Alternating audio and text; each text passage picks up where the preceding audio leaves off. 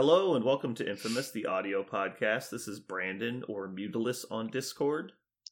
This is Parker, go by One Who Parks on Discord. This is Jeremy. I go by just Jeremy on Discord, says /Discord, hashtag Jeremy. Discord Z's. Yeah. All right.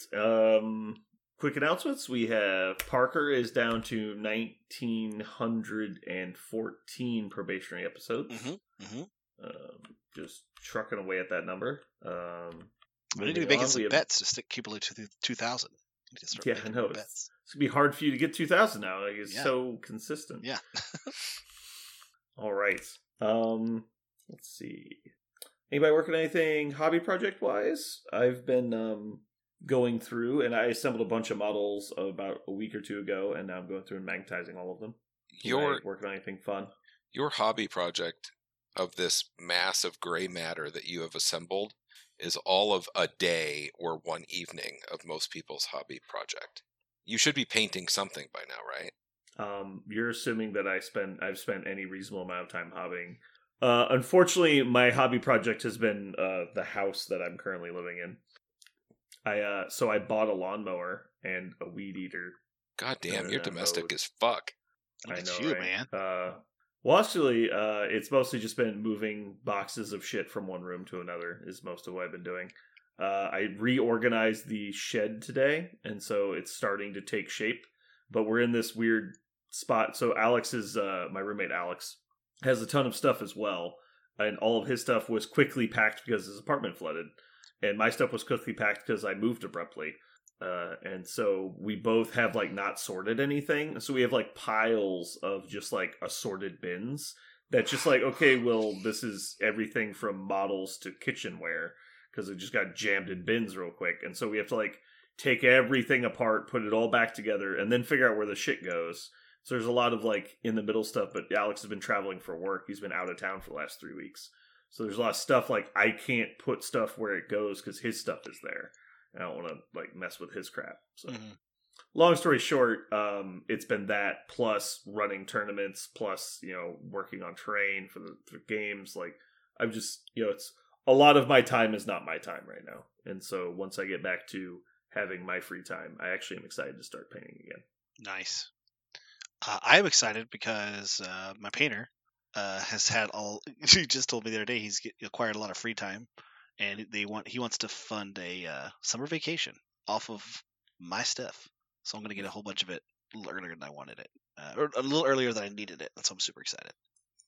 I am sadly fully painted for quite some time now. I'm not sure what to do with myself. I'm just waiting for the next release, I guess. Jeremy, I could also be fully painted if I just wanted to slather brown all over my models like you do. I want to stop actually take time with the podcast to mention Jeremy's Immortal Hulk. That thing is gorgeous. Thanks. I don't often get boners for models, but I had wood. That was just beautiful. Oh my god. I'm not actually sure I've seen it yet. I know I've seen it, but it was on a table with another Immortal Hulk because, Immortal Hulk was out. So I didn't know which one was yours. Oh. No, you could tell. You could tell from across the room.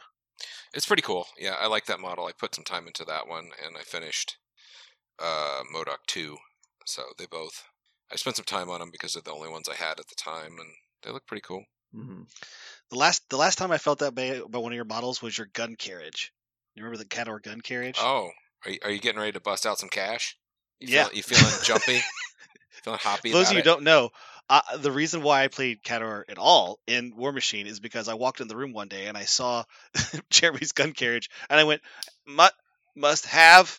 Need all of that. Sell me. and he did. He sold me his whole Khador faction. Lock, stock, and 2 smoking gun barrels. It was so much fun.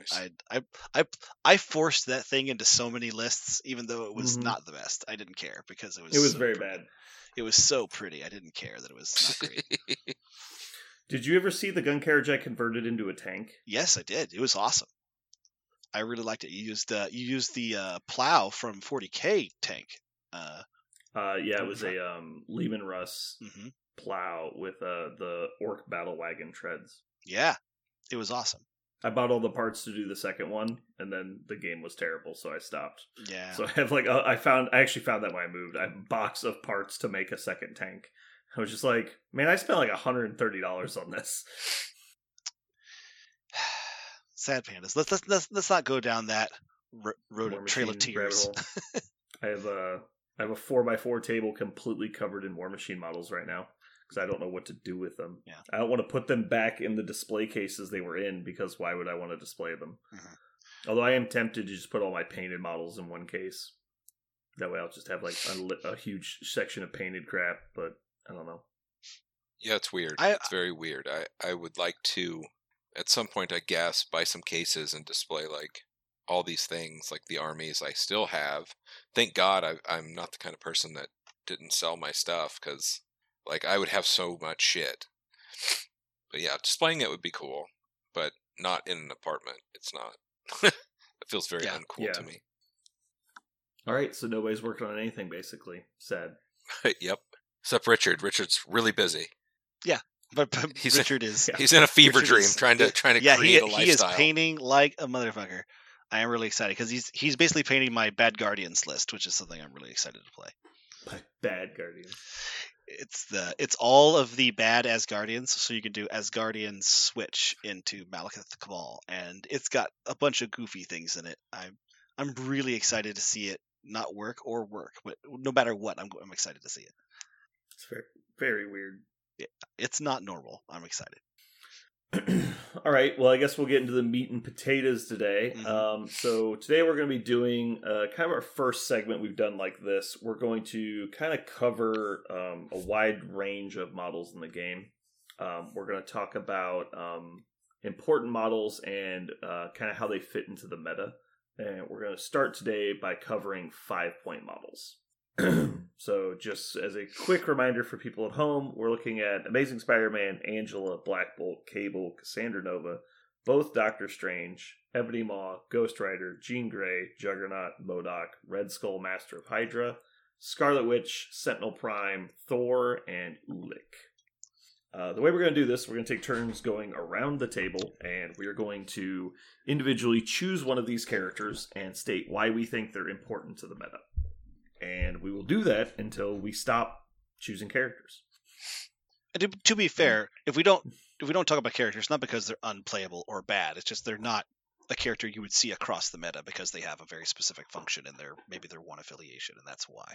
Yeah, it's just that we don't see them having a noticeable impact on the meta. Now, that doesn't mean that the character is not good. Like, a character can be very good in their own way, but we don't talk about them because this is more about how generic list building, like we're looking at from the perspective of we're building a list and we're looking at our options of 5-pointers. Right. So looking at it as just like, let's say an example character of She-Hulk, because we won't be looking at She-Hulk today. Mm. She-Hulk is clearly an important model to her in affiliation, and anyone building an A-Force list is clearly going to consider her, obviously. Right. But we might not pull her out and talk about her because outside of her obvious role, she isn't really, impactful in the ways that we're looking for, or she's outshined by another model. Mm-hmm.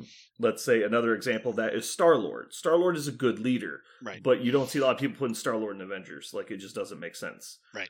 And so it's just that they might be outshined by somebody else. It's not that you can't play them. It's not that they don't get played. Like, Star-Lord's one of the most played leaders in the game. But also, no one's going to put him on the top 3-point Merc list. Like, so that's kind of what we're looking at. Yep. Is in a vacuum. All right, so going first, normal order I think would be Parker. Okay, I'm gonna take the top shelf off the top shelf with my boy. He was my big crutch at the very beginning of the game, and he's still something I see put on the table a bunch. Is Ghost Rider. I think Ghost Rider. It's funny. He's one of those models that his stock only goes up. I feel like every time they print a new model. I see Immortal Hulk is a great example. Malekith's another great example. In fact, big models are something that he really likes because they're going to commit a certain amount of resources. It could be an awesome 7-point model that's supposed to kill your whole list, and they need to kill Ghost Rider. He won't go down fast enough because he's got deep health, good enough stats, and if you focus on him, then you won't kill my 2-pointer. and my 2-pointer will just become him with his tactics card. And so you'll have to deal with him again. Sometimes he'll get to activate multiple times if I got to activate him before you killed him.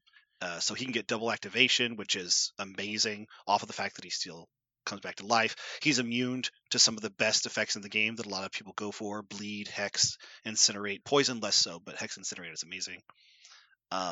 Penance Stare is by itself a reason to take him, because it kills power against, like, Immortal Hulk. Is he gets, again, another every single time they print a character that says do something amazing with a bunch of power, then Penance Stare just gets a little bit better. He has incredible movement tech with a speed long for 3 power. He has a support ability with Wicked's Judgment that works against characters that crit farm, like Malekith or Domino or any of the others. Just gets you get a big roll, cool. You're also dead, or half your health is gone. He was good, and then they just buffed him by giving him a lot more health, and making it so that his Spirit of Vengeance, he has passive power gain across the whole board as long as you're attacking and doing damage to friendlies. If you throw one model into another model and they're Ghost Rider's friends, he just gains 2 power. That's awesome.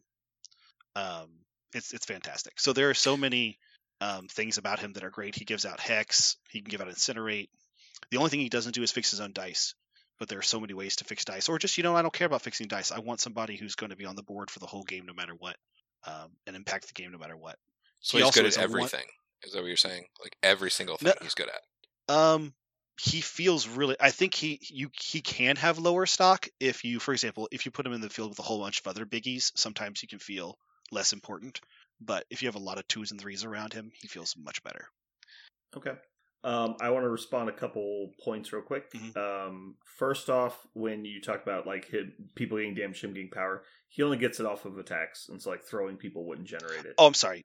You were correct there. My bad. Just point of order. Mm-hmm. Secondly, I was also surprised when they buffed him because he was actually very popular in our meta. But I talked to some people outside of our meta after we started traveling again, and he was basically completely unplayed, like outside of our area. So. Mm-hmm. It was like one of those appeared to be down on him kind of things. But Punisher was also really unliked, and we like Punisher a lot too. But Jeremy, do you have thoughts on what Parker said? I think that I look at him when I'm really afraid of playing on a D. His movement is almost unparalleled with how far he can go and what he can get to and kind of accomplish. But aside from that, I don't like him in the big boy meta, actually, because he can get nuked pretty quickly. He can't really be nickeled and dimed so much because the small models really don't do a ton to him, but a big model can just take him straight off the board. Because I think that the Ghost Rider plan is either you kill Ghost Rider or you ignore him. But yeah, I like him for Ds. Like if a D is a problem, he's amazing. Okay. Yeah, he's obviously much better on some deployments because of his insane mobility and attack range. The thing I like most about Ghost Rider is I think he's a specific foil to a lot of people, without it being a gimmick. Like he doesn't have to have someone he is countering to be good. And I think he's one of those models like he's powerful and he can be kind of a splash character, but at the same time, there's a lot of finesse with him, knowing how to actually efficiently use him. It's so important on where you actually position him, which seems counterintuitive because he's so fast. But if you put him in the wrong spot, you lose a massive amount of his synergy and his power. And so, like, as somebody who's played with Ghost Rider a ton, I feel like I'm very good at playing against him. And when people put Ghost Rider on the table against me, they feel like he doesn't do anything. Because, like Jeremy said, you either ignore him or you kill him. But the fact that if you ignore him or kill him is not actually your decision, it's your opponent's decision. And they don't realize they're making it a lot of the time. Like, if you put him too far aggressively forward, he does get killed. You put him too far back, he gets ignored because he's out of judgment range. And so it's that like fine line. There's like that little area he's got to be in. And if you put him in the wrong spot, you activate him too early or too late, he can lose a lot of his effectiveness. So he's model that definitely needs some practice, which is I think is why he wasn't getting a lot of play before.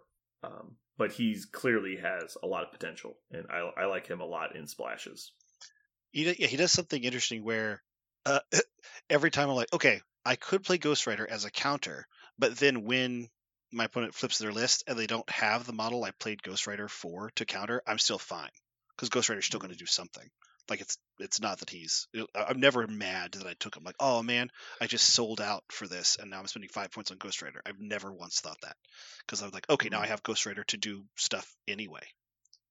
And as far as what Jeremy said about him getting one-shotted and like taken off the table by big guys, that's definitely possible, but I actually feel it's not as bad as it feels for a lot of people. The concept of him getting to come back to life, like if I'm just we're starting this from the perspective of I will have Ghost Rider until round 3. If you're dumping all your big attacks into him, like that's fine. Like that just means the rest of my list gets to live to round 4. Yeah, and so I think it's not that big of a deal. Because he's got that insurance. I was always nervous about that because most of the time when I play Ghost Rider, people just ignore him completely, which is generally to my benefit because I'm going to be using his passives to hurt people. But just the other day, somebody playing Immortal Hulk, and so I played Ghost Rider in case I needed to counter it, and I did. And then he sent Immortal Hulk straight at Ghost Rider, killed me on round 3. I brought Ghost Rider back on that round and still and won because he spent so much time killing Ghost Rider and doing nothing else with Immortal Hulk. He never like bullied all my models around. He never threw a bunch of stuff. He never scored a bunch of things. He was just spending so much time making sure Ghost Rider died, and Ghost Rider came back to life anyway, with full health. And he was like, "Oh crap! Now I have to kill Ghost Rider with my other models because Immortal Hulk's out of position." And so that was it. Like the game was over because he two-rounded Ghost Rider and he lost. So it's still he should have been KOing 3 other models, right?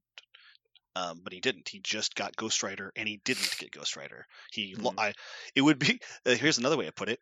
What if Immortal Hulk spent the first 3 turns of the game killing Rocket Raccoon, and that's all he did? Well, that would feel terrible, right? That would feel like you had to lose. That is what happened. He spent the first 3 turns of the game, and he killed Rocket Raccoon. That's what he did. Rocket Raccoon got. On the flip side, though, it's not impossible for them to be correct in killing him because, like, I played a game at the shop and I was able to force my opponent to play Deal with the Devil before Rocket or Ghost Rider had made an attack action. Mm-hmm. And so, like, it is up to counterplay. Like, you can definitely. I feel like Ghost Rider is a perfect example of a model who the better player with the model wins that matchup. Yeah. As where sometimes as like the better Malekith player in a particular matchup doesn't necessarily decide the outcome because he's very proactive. Ghost Rider is so reactive that the better Ghost Rider player on the back end can actually make it hard for you to use him. Mm-hmm. And so I think it's something just to pay attention to. But anybody out there who thinks they might like Ghost Rider in their list, if you play him the first time and you don't like him, play him again. Like that's what I think the lesson there is. Keep trying him because I think once you get his rhythm down, he'll just feel great. All right, that was our first one. Jeremy, you're up next. I am up next. Let me spin the wheel.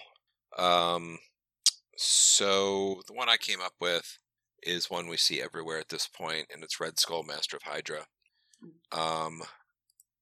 Can this dude do no wrong? I mean, like, so he's got a grunt, so he loves to hang out on any of the missions that are in the back or anywhere. He hits like a truck. The joke to me is he's a 3-point model with a 2-point model attached to him. That's just fine. I mean, he deals with the big boy meta just fine. He deals with lots of models on the board just fine. He is just money in pretty much everything he does. He can switch his armor his to whatever he needs. And when you're being scared of being thrown all the time, it's amazing because he doesn't really deal with it if he doesn't want to. Mm-hmm. That's pretty much all I have to say about him. I mean, what do you got? Parker, do you want to go first? Do you want me to go first? I think you and I will probably have the same opinion. I think his challenge accepted. I think his saving grace is the grunt because I think people overstate his ubiquity. I played him a lot, and because I really liked his grunt. I love his grunt. I love his grunt play. I love all the things he does with grunts. I also like that he has this, like, this card in his back pocket. Just like, here, I'll go ahead and make sure you die this turn. Making my dice better than your dice. I like that a lot. But he is not a shock trooper, and he is not. I'm just going to go hold a point by myself. He's not a Ghost Rider where you can just be like, I'm going to stick him somewhere a little bit dangerous. He is a glass cannon. He is made of brittle sugar glass. And I think people take him because he does have the ability to turn his dice, and so he'll remove models if he has the initiative. What I mean, like in generic initiative, not priority. Tempo? But, yeah. You mean tempo. Right. So if he has the tempo, he can just knock you down and set you down, and that feels great. But I think his Leviathan armor, it's funny, against some characters, he's just a pure ultimate nullifier. Like against Ebony Maw, he just says, you can't. And he goes, oh man, I can't. And so there are funny like matchups that he has that his Leviathan armor just cancels them out. But most of the time, he cannot go up against two characters. Like a 3-pointer and a 2-pointer will just wreck him. That's what I've experienced with him. However, his grunt and the plays with his grunt is so strong. He does so many things because of the ubiquity of that grunt. And he himself does have that offensive, I point at you, you can die right now. I think he is a really good 5-pointer, and I think he is worth considering. But I think especially worth considering if you want to spend one out-of-faction model to get 2 people to score secure. I think that's what he actually is really good at. It's passive. I'm going to be a 1 out-of-faction model and count as a 3 and a 2, like you very accurately stated. Okay. I don't directly agree with Parker. We're not of two minds, I would say, though. Okay. So when it comes to 5-pointers in this game, I look at them as basically the difference between 4s and 5s are basically the haves and the have-nots, right? So the 4-pointers are flawed characters that are good, and 3-pointers are flawed characters that have many flaws. So the difference between a 4 and a 5 is basically you get all of the extra shit too. So like looking at Angela as opposed to like Killmonger. Like Angela has all that, she has like and then she's got all these other abilities. She gets all the cool fluff utility stuff also. And I feel like Red Skull is a 4-point model pushed as hard as they can at what they already did. And so he's got an amazing amount of utility through the generic buff support abilities of his armor, his action ability to gain power, his grunt troopers. All of that is just a tremendous amount of utility. And then we're going to back it up with a tremendous amount of damage. But he just is completely lacking in the other aspects of like proactive abilities, like strong defense, and most importantly, action economy. Like those, like, so they left him with big holes, unlike a lot of the other 5-pointers. But they made him just so good at the 2 things he does that he is definitely worth 5 points. But he's still a flawed character. I love Red Skull too. I think he's really fun to play, and I think he's good in the game. But I just think because he is lacking in those 2 aspects, he is vulnerable, is the only thing I'm worried about. So people that have proactive movement, like people that can charge into him, are not scared of him. Like he is actually very weak against those types of characters. Like Malekith does not give a shit if Red Skull's standing on the other side of the table. Like he's just going to walk in, one-shot him, and do whatever he wants for the rest of the game. And so like that's a problem. And so like he's not like a super tier character for me, but he's clearly a model that people are going to be playing because he's got all these great abilities that you need to be aware of. And because he has those flaws, you need to be aware of it because you need to not take advantage of it. If your list just kind of like if you're playing against criminals with Kingpin and he's playing a bunch of potatoes against you, Red Skull's going to be literally unstoppable, right? He's just going to be nuclear striking people off the table while being invulnerable. And he's going to have magical Christmas land. But on the backside, you're playing against like Convocation, that's more of a problem. So I like this character a lot. He's clearly very good. I think the piece that's important is he's very static, and that's his weakness. I think saying he's a glass cannon, he has 7 health with 4 physical and 1 of the other on the back. I think that's a little not exactly true. He's a 13 hit points, is about 2 above average, and his total defensive stats is going to be about 11, which is 2 above average as well. And shot about like 4 defensive points above like the average 3-point stat line. He's not terrible for sure, but it's really all of his actual survivability is in his Leviathan armor effects, where he's like, I'm immune to collisions, or I can't Right. be pushed, or whatever. Like, that's really his extra defense where it comes from. And he almost always throughout the game is going to take a damage to get power. That's what I was going to And say. He usually takes 2 damage. I've seen him take usually 2 damage a game. I've done 4 to him before in a game. Like sometimes you Yeah. just need the power, but when you need the power, it's worth it. So it's not like a big flaw. Like obviously you wouldn't do it if it was bad, but Mhm. a lot of the times the real stuff he's being used for is like turn 1 hammer plays with eye on the prize and shit like that. So it's like he's not only taking damage, but he's becoming a loot pinata, Yeah. and he does not have the defense to No. back that up. He doesn't. Which is why when we talked about this previously, I said I think Red Skull with hammers is actually a bad idea, especially if your opponent has a strong model like Malekith or Ghost Rider that can go take that from him, and there's not much he can do about it. Right. Outside of like sacrifice and escort to safety and shit like that, he's not defensive. Mhm. Like he's just not. He has the defensive stat line of a 4-pointer. Isn't it funny we live in a world now that if you don't have damage reduction or healing, you're Mhm. kind of like, oh, you're not very, stout. It's like, oh my gosh. It's not damage reduction healing specifically, but it's he has a moderately, like, he is as survivable as Carnage. Like, that's what we're talking about here. Like, Carnage gets one-shotted. Like, 7 hit points is great. It is noticeably better than a lot of stuff. Like, this guy lives as long as Green Goblin does because he doesn't have another thing. Mhm. Like, it doesn't need to be damage reduction. It Yeah. could be rerolls. It could be, the convocation place leadership. It could be anything. But Right. the fact is he just doesn't have Yeah. a good defense ability. And in this game, defensive abilities are better than defensive stats. So it's just Yeah. not enough there. And that- That's just the only thing I'm worried about. Yeah, that's why I think he feels like. I also think he has a huge target in his face because he's such an offensive, powerhouse. People go, I have to kill Red Skull, and so I think that's another reason why maybe he feels more brittle to me. Is that He's also short he- range. Like, he Right. has to Mhm. engage the enemy. And if he hits his wilds, he can back up. But if you're backing up, you're losing action economy yet again. because he And so, doesn't like, have it himself? Yeah. most people don't. And so Right. they move forward, and that just gets him killed. Mhm. Yep. But, you cannot stand up to his damage. Like, if you just try and stand there and duel him, you're probably Right. going to lose. And so you have to send 2 people after him. But the problem is the second guy probably gets him. That's why I said the 3-pointer and a 2-pointer probably gets it. Probably not, because he kills the 3 and the 2 doesn't kill him. I'm picturing like somebody who actually goes after people. I'm picturing like a Nebula and something like somebody who actually goes and kills a 2-pointer that kills things. Okay, so both of those people. That's what I'm thinking.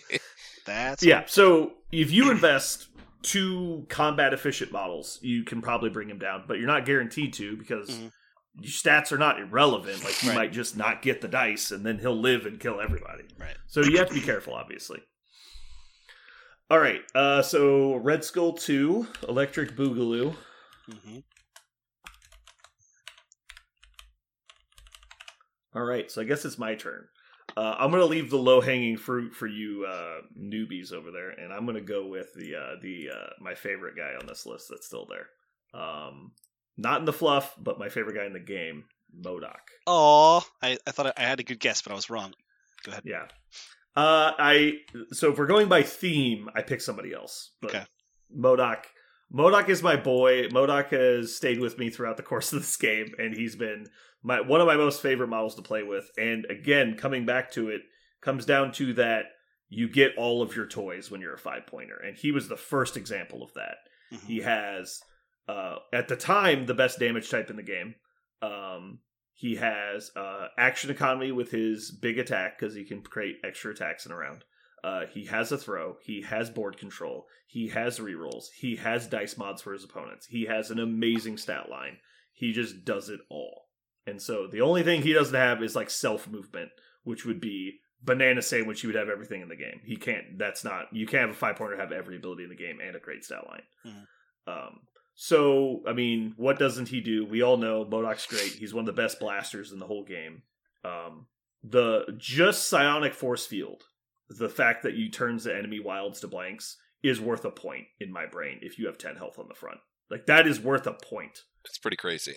It's fucking insane. This is one of the best abilities in the entire game. When you compare it, that's on a size 4 model with 10 health on the front side. That might be the single best special power in the game. It's so crippling to opposing offense to just lose 1/4 of their successes and almost all of their trigger effects. Mm-hmm. It's so good. That was one of those things that I don't think they can ever. They always you'll see those powers pop up on here, this model and that model, but I don't think that one can ever appear again. I don't think it can. I think it could very easily, but it cannot be on a model with 10 health. Yeah. If it was just like, you've got 5, but they don't get wilds, like that's something we can live with, right? It's on Swan. I mean, but now they pay for it. Yeah, it's the more fair version for they spend one to is it blanked or rerolled? I think it's blanked. It's blanked, yeah. Okay.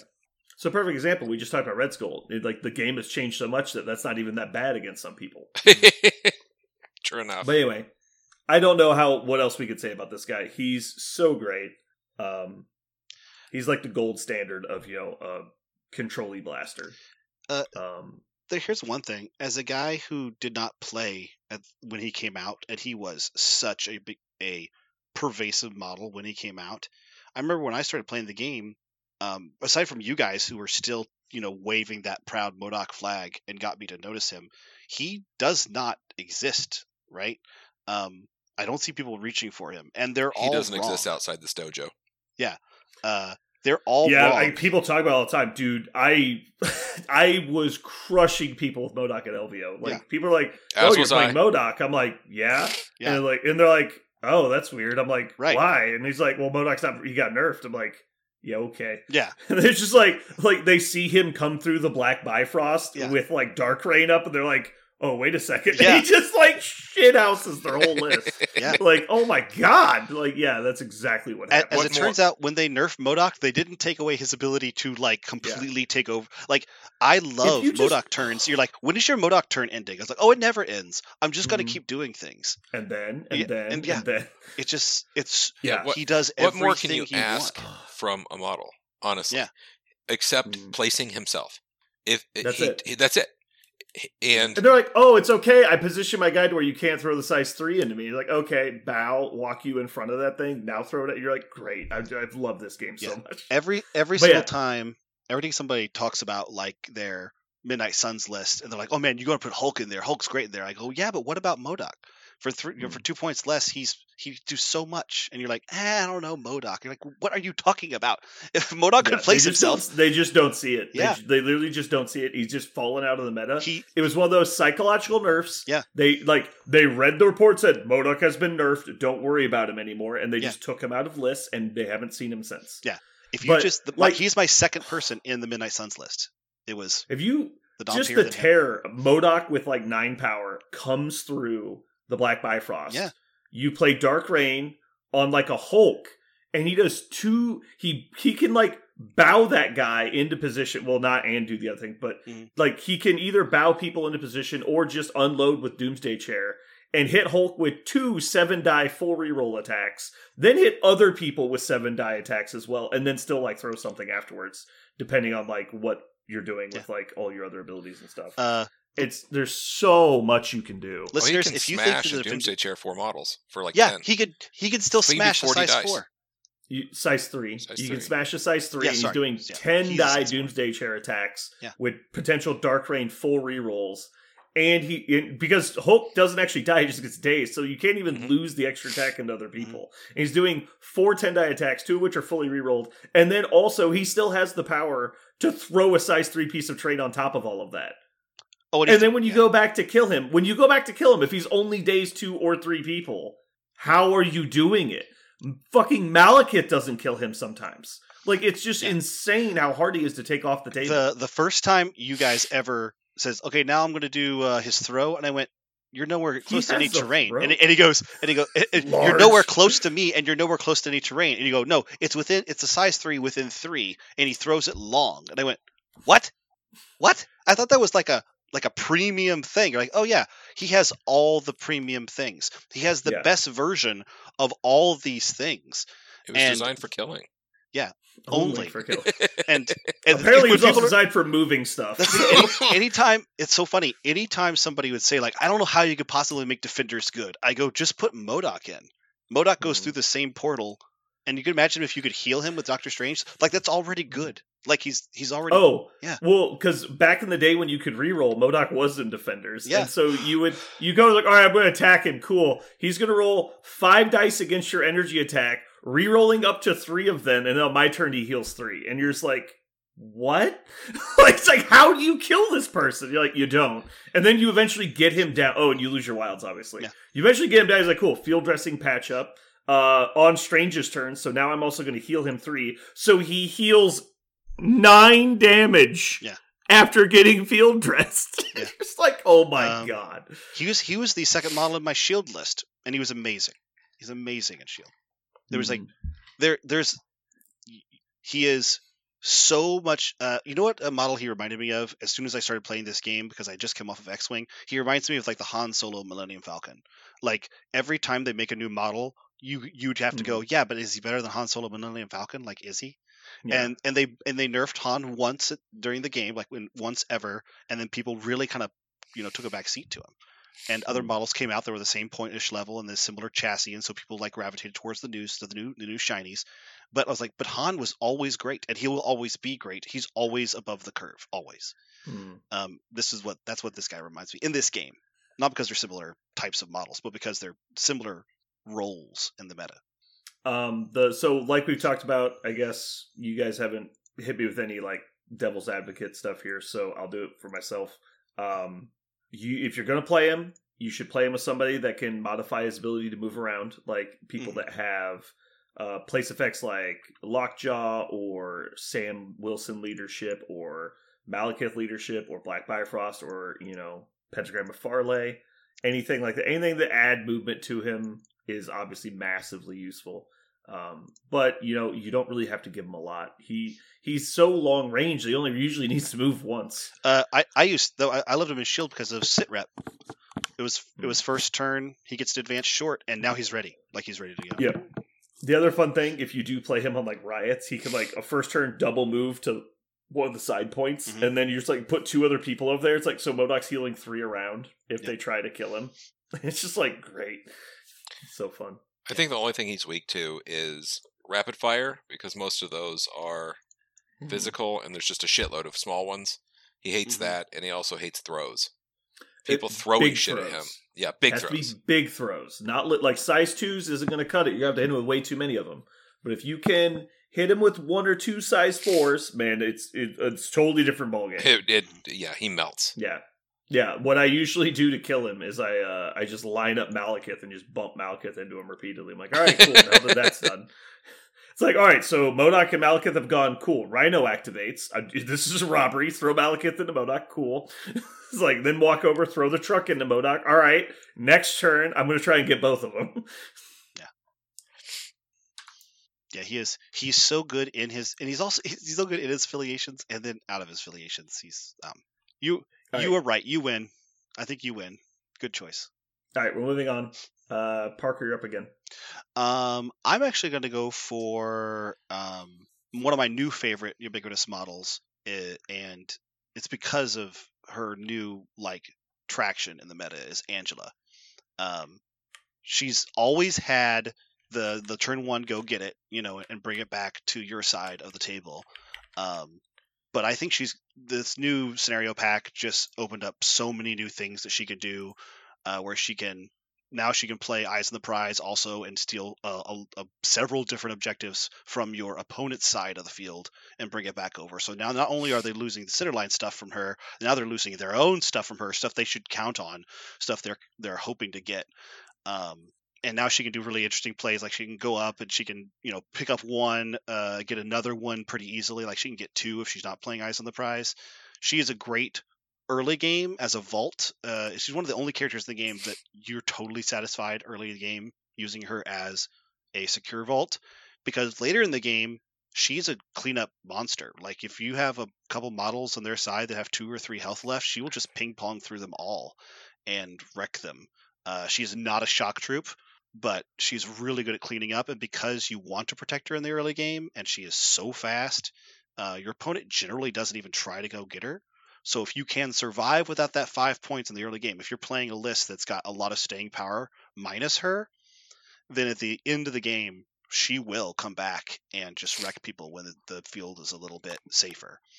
And as soon as I learned that about playing her, I just love her. And every time I don't have her in a list, I miss her. I have to think of something else to do about her because she's so good at that exact job that I've come to appreciate her for.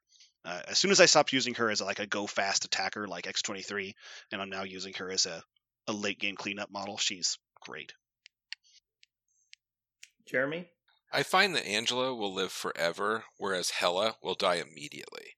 And I don't like their stats are very similar.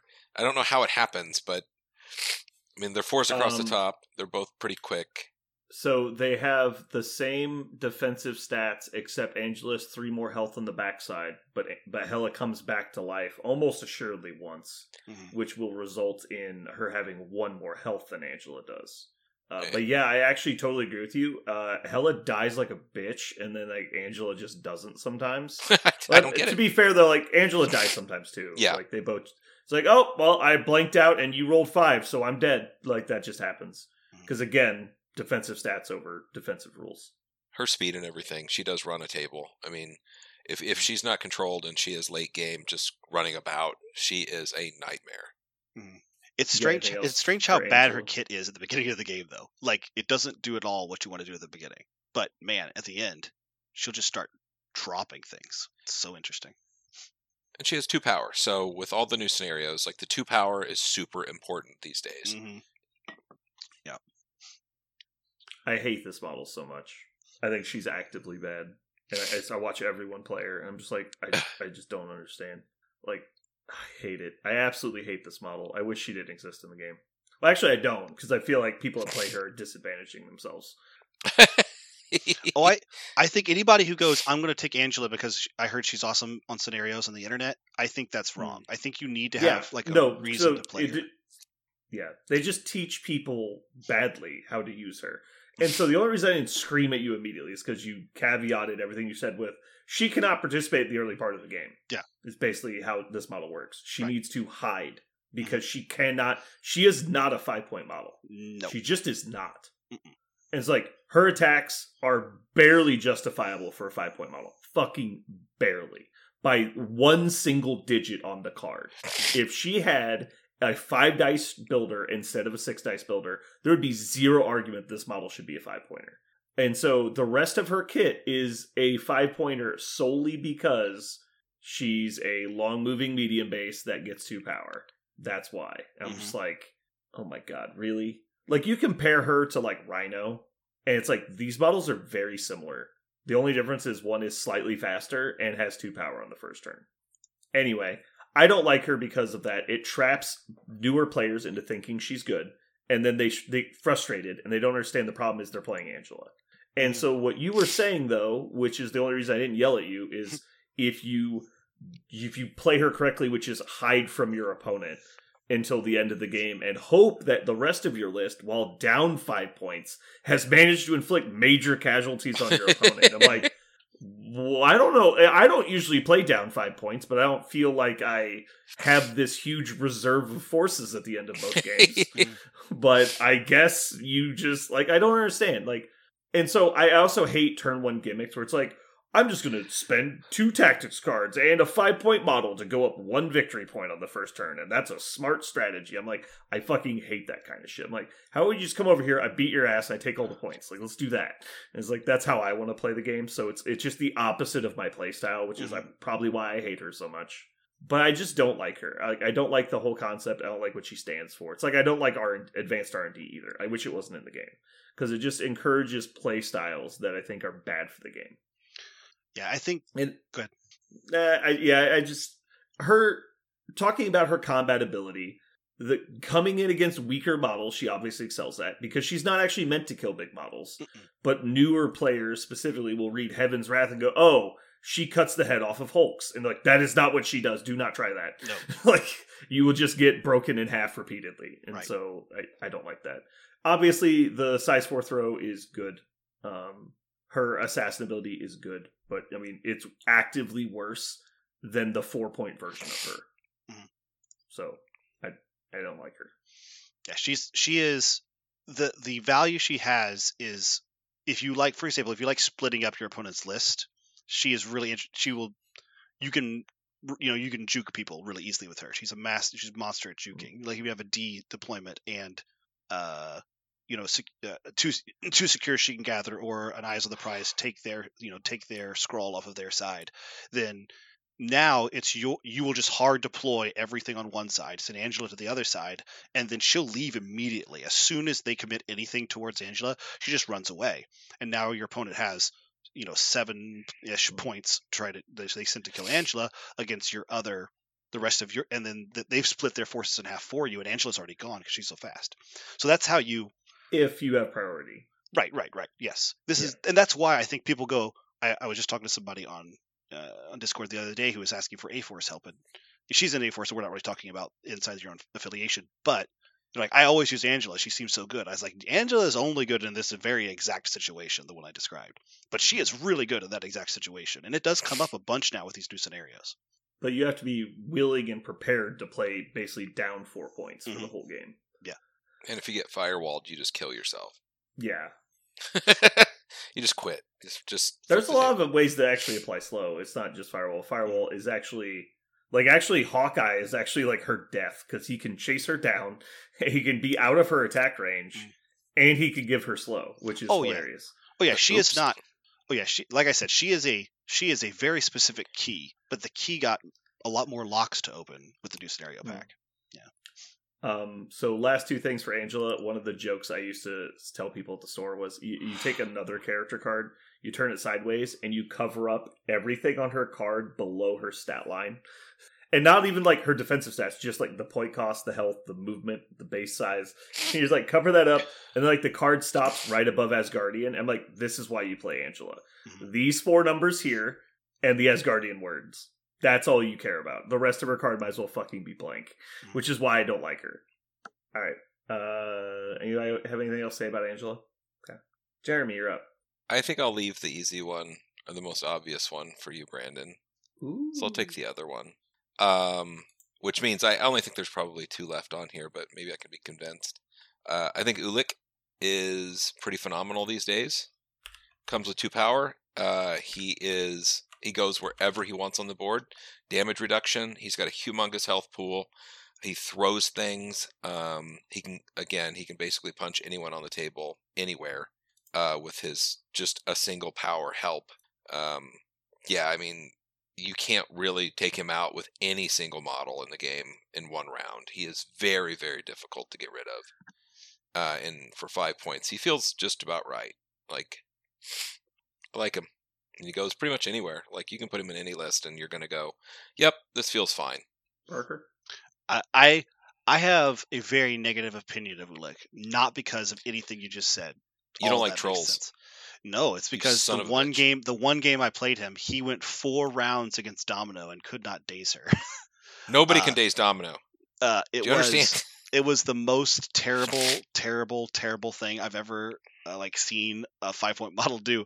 I think you're exactly right. I've also seen him come across the table and daze 2 of my models turn 1, I think. Yeah, it was. He walked up. He got 1 power on turn 1. Did his jump, smashed one of my models, didn't knock him out, threw something at him, knocked him out, and then he had enough power still to jump again, and he just one-shotted one of my 2-pointers. Like, it was amazing. So Ulik is a fantastic blitz model, I would agree. He has a really high ceiling to just totally tilt the game very early. I think his stock diminishes a lot as the game goes on. Maybe I'm wrong, and somebody could disagree with me, but I feel like he is a blitz model. He takes a huge advantage early. As the game goes on, I would rather have somebody that could displace models or activate them. Because that's what he does late game. Yeah, I guess he can. He can push. Shatter does do some things. Yeah, the auto stagger's auto not stagger nothing. Activated. Yeah, man, it's for legit. Nothing. Turn 4, be afraid. Well, it's not very likely. So the annoying part is like, okay, cool, you're going to try and activate them. It's fucking 9 dice. Dude, it's no joke. Yeah, I guess it's not a cat scratch for a damage. I guess it's just in my experience. I guess the 2 games I've seen him so far, he either blitzed my whole game off and it was over on turn 1. Mhm. It literally was over on turn 1 because of Ulik. And the other one, I watched him do nothing and I lost because I spent 5 points on a model that could not do anything he was designed to do, which was just a really bad game. So yeah, so like you've obviously had weird dice interactions with him, Yeah, and he I've only is a seen him dice twice. reliant character, so that's going to happen. Like Yeah. you're not going to have the same Ulik every game because he's exclusively a dice bot. uh-huh. He rolls dice against people. That's all he does. Mm-hmm. And so I guess that is, if I had a problem with him, that's him. Is he has a lot of utility as long as he's rolling dice, and they're popping up. I think this is a pretty solid design space for a 5-pointer. Like we've been talking about before, 5-pointers basically get everything. So he's got damage reduction, he's got power generation, he's got proactive movement, he's got a throw, he's got control, he's got high damage, he's got good stats. Like the only thing he doesn't have is A grunt? range. The only thing he doesn't have is like what was I had something for this. What was the thing he doesn't have? Is it just range? Dice mod? Scenario. He has doesn't have scenario ability. Mhm. Like he doesn't have board control Well, because he can. he does only push on a throw wild, but terrain. I guess that's fair, but I mean pushes on wilds are pretty common. Mhm. But yeah, he kind of just is like he's literally the shock trooper, right? He's the opposite of Angela. You want him to get engaged as quickly as possible, and you want to just force the point with your opponent. I don't think he's particularly impressive, but I think he's exactly where a 5-point combat beast should be. Like Yep. he should be a problem. He should when you see Ulik, you'd be like, all right, this is going to be hard, but I'm going to have to just kill him because I can't ignore him. He's just going to be in my face the whole fucking game. And this is actually one of the things I like about Ulik that he does that I should try him again. Is one of my favorite things in the game is to make my opponent have to divert their attention. And because he can go so far, he can fly onto their back point, fly onto their back line. And now your opponent is no longer fighting where they wanted to fight. Now they have to go, oh, crap. Do I turn around and stop Ulik from killing? Because I picked up an extract with my ranged guy and went back on the back point to score 2 points a turn, and Ulik is already on top of him at the end of turn 1. Jesus. Like, that is that is something that Ulik does very, very well.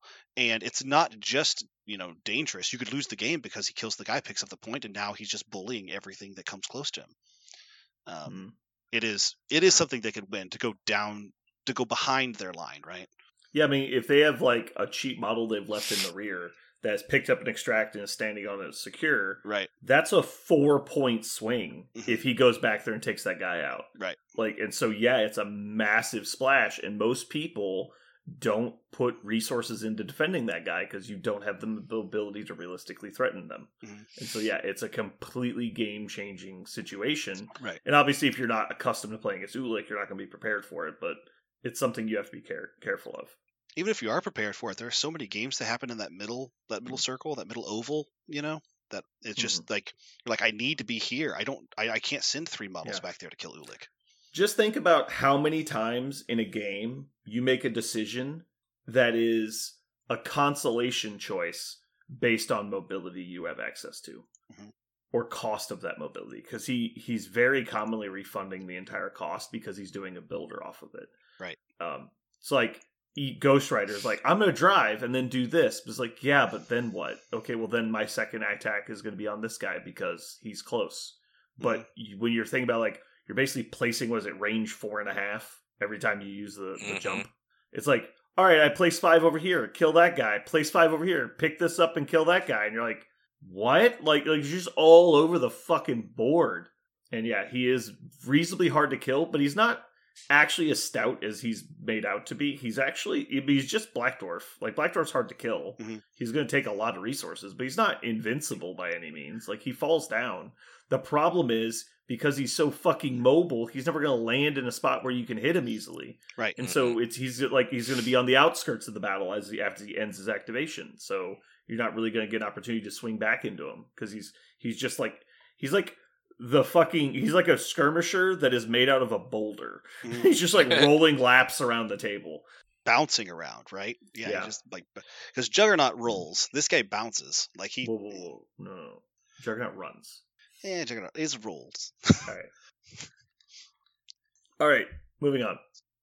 Obviously, the next character that is up here and probably should have been named first or earlier, at least, is the Juggernaut. That was that. Ding, ding, I'm ding, glad. ding, ding.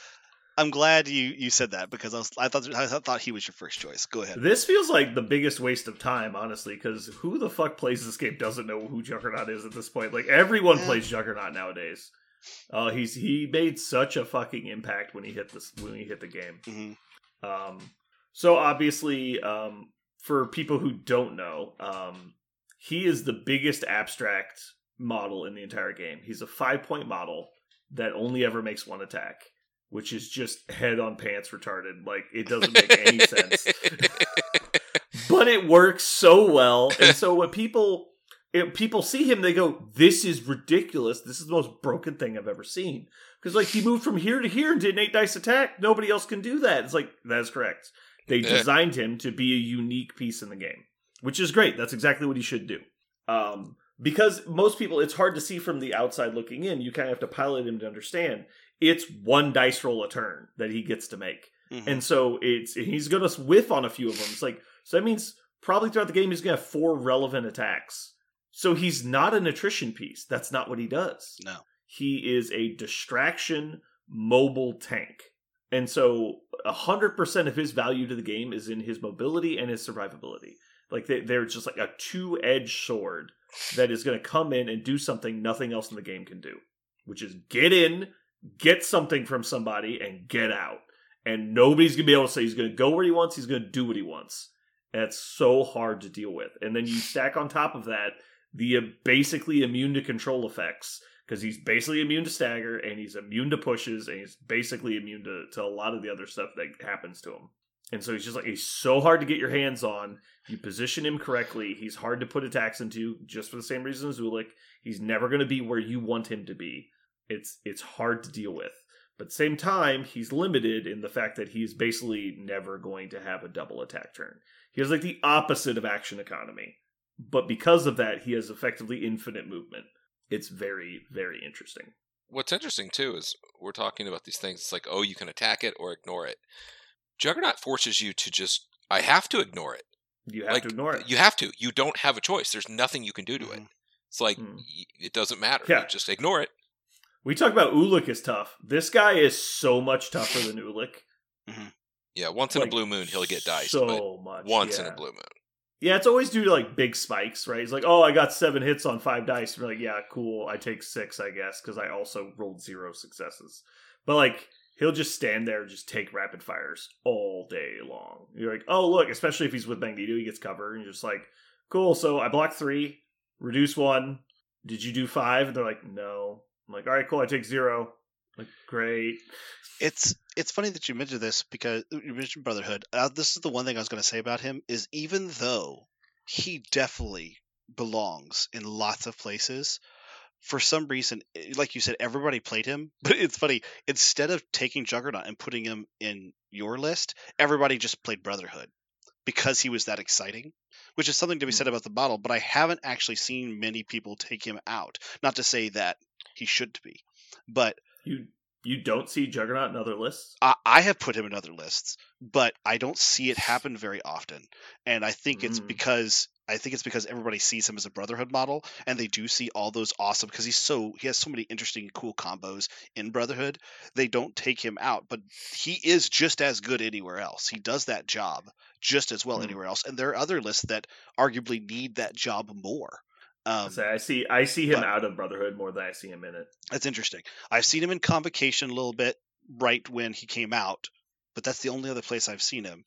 And that was really just for herbs, though. That wasn't like any right. Yeah, because it was a trick. Yeah. He's insane in X-Men.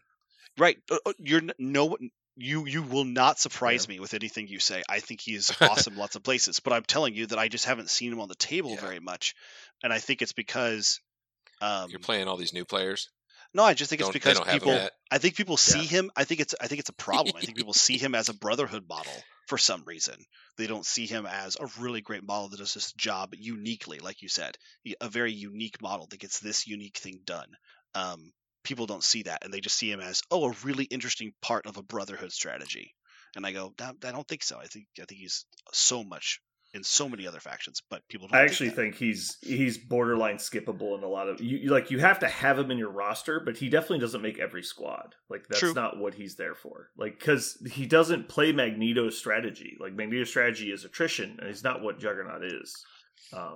The cool thing about him though is he does balance out Magneto's lack of mobility, so they do complement each other. Mm-hmm.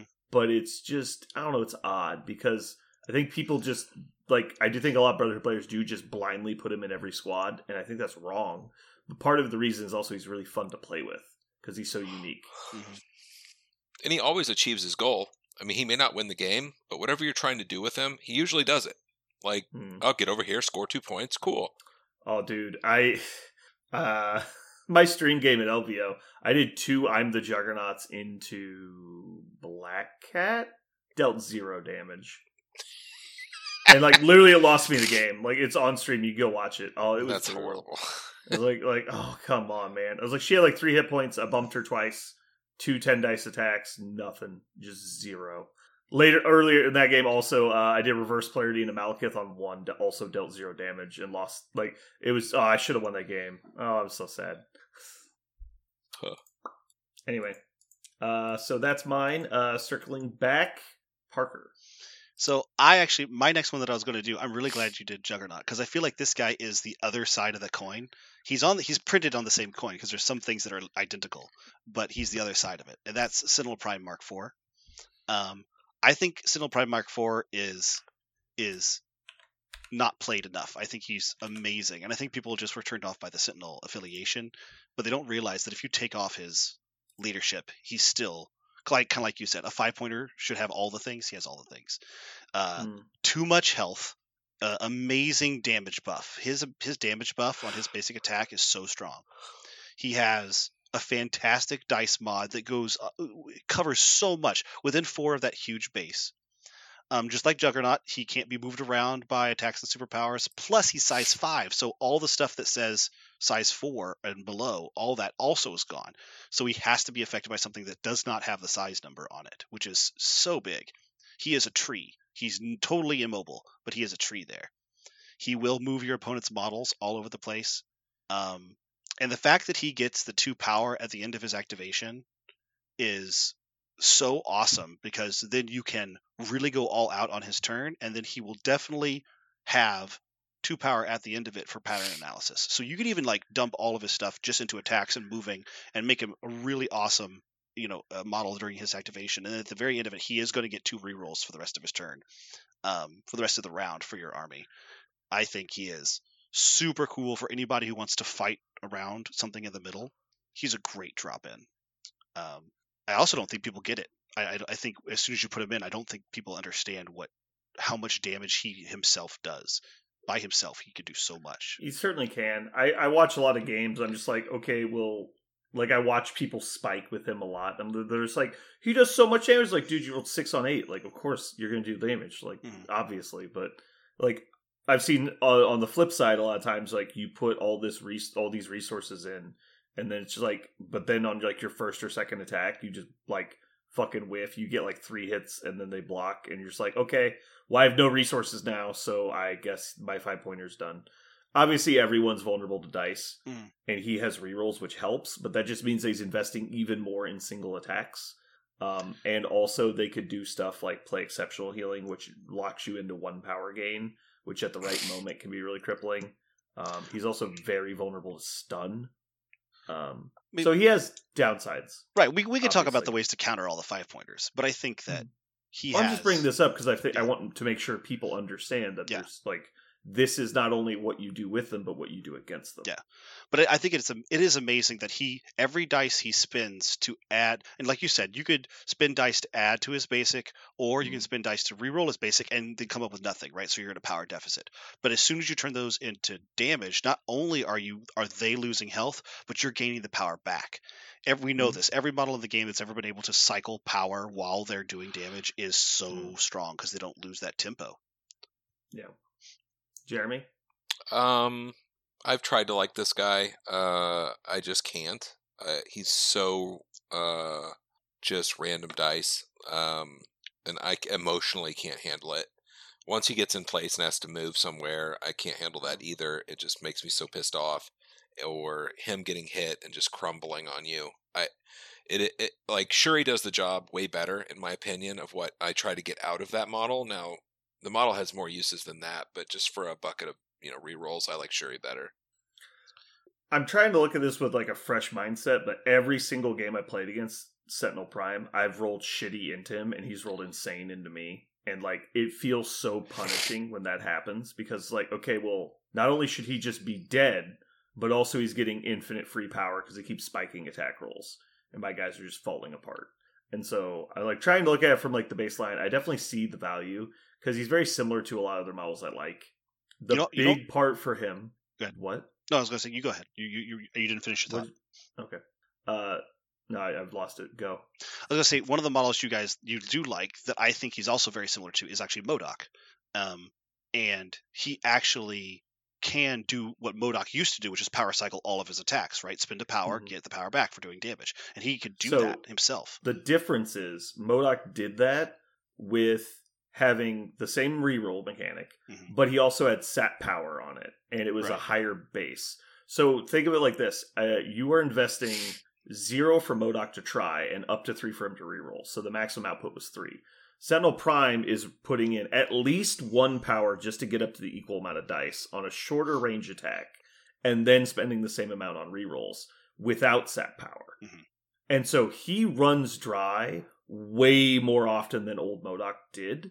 And so that's what concerns me. And MODOK would have games, and you can ask Jeremy too, like about 1 in 5 games, he'll just like the first 2 rounds, it's just not working. Like, it's like I roll 3 skulls in the initial roll. I get 3 hits, but they block 2. So just like, it doesn't matter. Like nothing really happens. And so it's like a really premium action was wasted. And like when that happens a couple attacks in a row, it's just like, you can't get it going and you spent all your power on rerolls. And so like, you don't have enough left to do your cool abilities. And so like, it was an issue. As that's why I'm worried about Sentinel Prime. Investing 5 points in a static model that has a noticeably shorter range, that has arguably worse defense, even though he's got a lot of health. Like, I would much rather have, obviously, MODOK's Force Field than his extra 4 health on the back. So I'm just concerned about him. I know he has a lot of holes. I think if you build around him, he's very potentially good. Mainly, you need to have mobility built in, because if he's doing 1 advance and then just rolling like the equivalent of, was it 11 dice with your full rerolls and everything, but dump 6 power to do an 11 dice attack, which he can't even get to on his own. Like when he's going on turn 2, he's walking up to try and shoot somebody, he's got 4 power. And so you're like, all right, spend 3 to go up. So you're doing a 9 die attack equivalent. And if that just doesn't do more than like 1 or 2, you're completely fucked. And so it's up to people not knowing that they can't walk into range of him.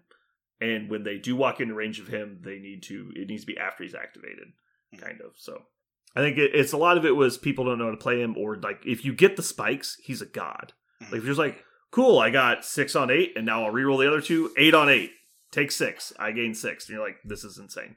Yeah. And that's it for the rest of the game. He's going to have everything he wants for everything. Yeah. Right, and then he's going to have power for so long because he's going to have to miss so many attacks in a row to run dry. That doesn't matter. And then any damage you're dealing to him is just replenishing the misses. Right, and also so that's big. He passively gains 3 a turn on his healthy side. Like he's going to gain 3 a turn no matter what. 1 for power up, and then 2 at the end of his turn. So running dry. I didn't realize he lost. Oh, but he rolls the dice. He rolls the dice, yeah. So he gets Green Goblin's ability, so potentially gets more. So he at least gets 2. Oh, it's way worse than Green Goblin. Oh, I'm sorry, yeah, because it's only crits. Oh no, because he can suffer damage. He doesn't get it for wilds, and then he suffers damage for a skull. Right. Yeah, I don't. The thing about him is the thing that makes him. You have to want the ability to buff your own list over a single model that's going to do more, because I think he has a lot of comparisons to MODOK. But if you want something that's not going to be moved, that's going to sit like a tent pole that your whole army is going to benefit from, he has a higher ceiling than MODOK. But if you want to just kill things, MODOK has the premium everything, and he does not. So I know that if Aaron was here, he would definitely be making all the arguments you're making. Yeah. So I'm not upset that we're talking about him. But I think that this guy falls into the category of you have to build a list around what he does, and not that he is a additive to other lists. That's an interesting point. Mostly why I'm pushing back so much. Mhm. As we're even Angel, like I disagree with the way she is used and that she gets played, but I know that mechanic is valued by some players, and she is just on her own. She does something, and so it's obviously she should be talked about in the meta because she gets played. As where this guy, he also gets played about as often as Angela, but when I see him and it works, it's not just people trying shit. It's almost always they've invested half of their squad in making Sentinel Prime. Yeah, that's a good point. Yeah. And so it's really a Sentinel Prime list, and you're just like putting stuff around it, kind of like Hulk. Mhm. You've built a Hulk list that you have shit in, Yeah. but that shit is just Hulk shit. It's Right. just like the people have to carry him around, so like that's what it is. It's like the Hulk Palanquin, and then like everybody else is just kind of hanging out. That makes sense. That's fair. So I would pull him into a separate category, but I think he's worth talking about. Mhm. Jeremy, do you have another pick, or are you passing? I have one more. Okay. And I just love this guy, and I think he fits in a lot of places. Thor, Prince of Asgard. Got it. Ship it. I'll let you take on Thor. You can have him.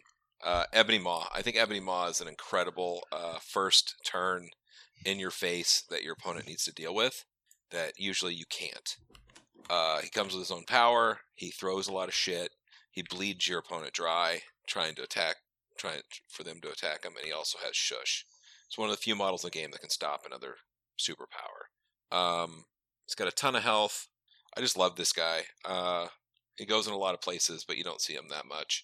He's hard. It's really difficult when you could take MODOK or him. I find that to be the issue, and he is not. He's if he was another affiliation as well instead of just Black Order, it would be money. But he's not. Yeah, he gets played in Convocation a lot, but outside of that, not really. Yeah. And I don't think it's bad to put him in places. The issue you run into is a lot of the meta armies don't need what he does because they have their own tall models. The only lists I kind of see him get played in are those like, wizard centric, even if they're not Convocation, because they have a lot of similar abilities. The ability to shrug off collisions when you want is great when it doesn't cost you anything outside of the times you use it. So like Red Skull, for example, can also cancel out collisions, but it means he's got to be in a specific form. So you're tied to that as long as you're trying to do it. As where like, oh, you walked up and Thor threw a size 4. I guess I'll spend less power than you just spent to completely negate that effect. And you're like, ugh, it's so annoying because it's an infinite resource as long as you can keep power on him, which is very easy for Ebony Maw. Ebony Maw stacks power really easily. I guess I stopped using him myself when Red Skull 2 came out. Like that ended up just being a natural filler. So for clarity, are you taking him with the Space Stone? I never did, no. I also never did, but I've always wanted to, but I just looked at the points, and it never worked out in the squads I was taking, because I was playing a lot of other tall models. Parker, do you have something? Yeah, I did the Space Stone with him, because I specifically wanted like a semi-mobile character that did mystic attacks and throws, and my list didn't have that. And the Space Stone actually worked. I felt like the Space Stone was great for him. I ran into exactly the same problem I've ran in with other people, and I don't know why this is. Maybe you guys could explain it. Maybe we could crunch it right now. It's funny. He's a damage dealer, right? Like he ostensibly does so much damage, but when people don't get the wilds on his attacks, he feels so much worse. Like so much worse. Is it because they need to be sent out of tempo, right? That he needs like a functional stagger of moving them back so that they have to come back towards him, and so they don't have enough to kill him. That's what I wondered, because every time I've ever played against him, if he didn't get his wilds, he felt like such a pussy. And when I've played him and I didn't get my wilds, I just like, oh man, this feels so hard. It's because he's not a premium damage dealer. Like he does a lot of damage, but he actually does less damage than MODOK. Right. And MODOK has the control effect. So when you don't also hit the control effect, you realize how non-threatening he is, and he literally lives on the back of, he's like, I'm going to control you and then also fuck you up really bad. And so like he'll get people sometimes, like he'll daze them, but he'll come up short a lot, and when you miss the control and come up short, that's when it goes sideways. As where for MODOK, that doesn't really ever happen because he always gets the control, and he has better defense than Ebony Maw has. And that's why MODOK, in my opinion, has always been superior The only thing, though, is you don't get the immunity to collisions, and you don't get to access to Space Stone. That's like the big 2 parts of it. So like that's what tips it either way. Word. That makes sense. I like Ebony Maw as well. Again, I don't think he gets played a lot, but he is very splashable compared to Sentinel Prime. So yeah. Let's see. Negatives of Ebony Maw. He's very vulnerable to control without the Space Stone, and with the Space Stone, he's a very expensive model. Because he basically does hard to deal with. He does the work of a 5-pointer, but he costs 6. So you just have to be very careful. It's like salt to taste. You got to find that happy spot for yourself. I think the crazy part of this, when we think about it, like Ebony Maw is almost out of the meta, and he's a very interesting and I think well-designed model. And he was very competitive when they reworked him at 5 points, but he completely just obsolete shadows out Scarlet Witch. Because she doesn't have the power generation that he has. They have the same tactics card, and they're both static mystic attackers that throw stuff. And so she's weak to throws, he's not. She has power struggles, he doesn't. Like, it's just weird. But she does more damage than he does, so... I just always used him to prey on Captain America. Like, Jesus Christ. Like, he just eats him. Did you pick that up from me doing it to you a couple of times? I don't know if I did or not. I remember we played a tournament finals, and it was just like, Ebony Maw just fucking shat all over Captain America, and you're like, this is so annoying. I played Captain America maybe twice ever, so I have no idea. I just found that to be the easiest way to deal with him. It's just Ebony Maw just destroys him. He does. He's just so sad. Ebony Maw gets within range 4, and he's like, well, I'm dead. There's really nothing he can do about it. Like, he's going to kill Ebony Maw. Was he going to do bodyguard other Ebony Maw attacks to him? Like, it's just nothing he can do. Yeah. It's so sad. Anyway, so that's Ebony Maw. Coming back around to me, I want to say Sexy Strange. I don't know why people call him Sexy Strange. I hate that so much. He's Sorcerer Supreme. I don't know that I could make an argument. I've never played him out of Convocation, but every time I go to, I'm like, it's not going to work. Like, I don't have all the stuff I need. But I don't actually, like, when I'm playing the game, it feels like it would be fine. But when I go to do it, I'm like, nah, it's not going to work. Like, I don't know. I keep wanting to try it, but then I don't. As where, like, I played old Doctor Strange everywhere, and it was great. Like, it's always fun. But, like, new Doctor Strange, he's so iconic to Convocation, it just feels like it'd be weird if you don't have books, and you don't have the bump, and you don't have all that other stuff. It's so funny, because he doesn't have the leadership printed on him. He's not even a leader for the Convocation. But the leadership is so good with him. Right. Like, it's like he's the model it was built around. And so even if he's not required to use, it feels like built into his DNA is that he gets to do those things. So taking them away feels unfair. It'd be like playing Rocket without winging it. It just feels weird. Mm-hmm. It's like all of a sudden he becomes like human. I second the thought that I hate the term Sexy Strange. I also really don't like it. He's the Sorcerer Supreme. Like, there's times when like an acronym or something works really well for a model, but like I don't like all the advent of all the new stuff people are calling like I-Hulk. I fucking hate that so much. Oh yeah. Just say like Hulk 2 or New Hulk. Just like, or just say Hulk. People know you're fucking talking about the new one. Yeah. I will say that I actually I have stared at this guy a lot, and I actually might put him on the table this weekend out of Convocation. He's on the short list to go in for a 5-pointer in my Guardians list, because he does something Guardians doesn't do, which is mystic attacks and placement. And he would like to get a few rerolls. That's something he would use. And he already gets like his own rerolls, and so it just doubles down on that and makes his dice that much more consistent. I think a lot of people don't reach for him because, like you said, for some reason Convocation like put their big stamp on him. And when you play him in Convocation, like, yeah, there are a few things that Convocation does that he likes, like the book's turn makes him harder to kill. But the reason why he's super like scary when he gets like a hammer or 2 hammers, that's when he's really scary. And you don't need to be in Convocation to pick up 2 hammers. Nothing Convocation does for that. It just happens.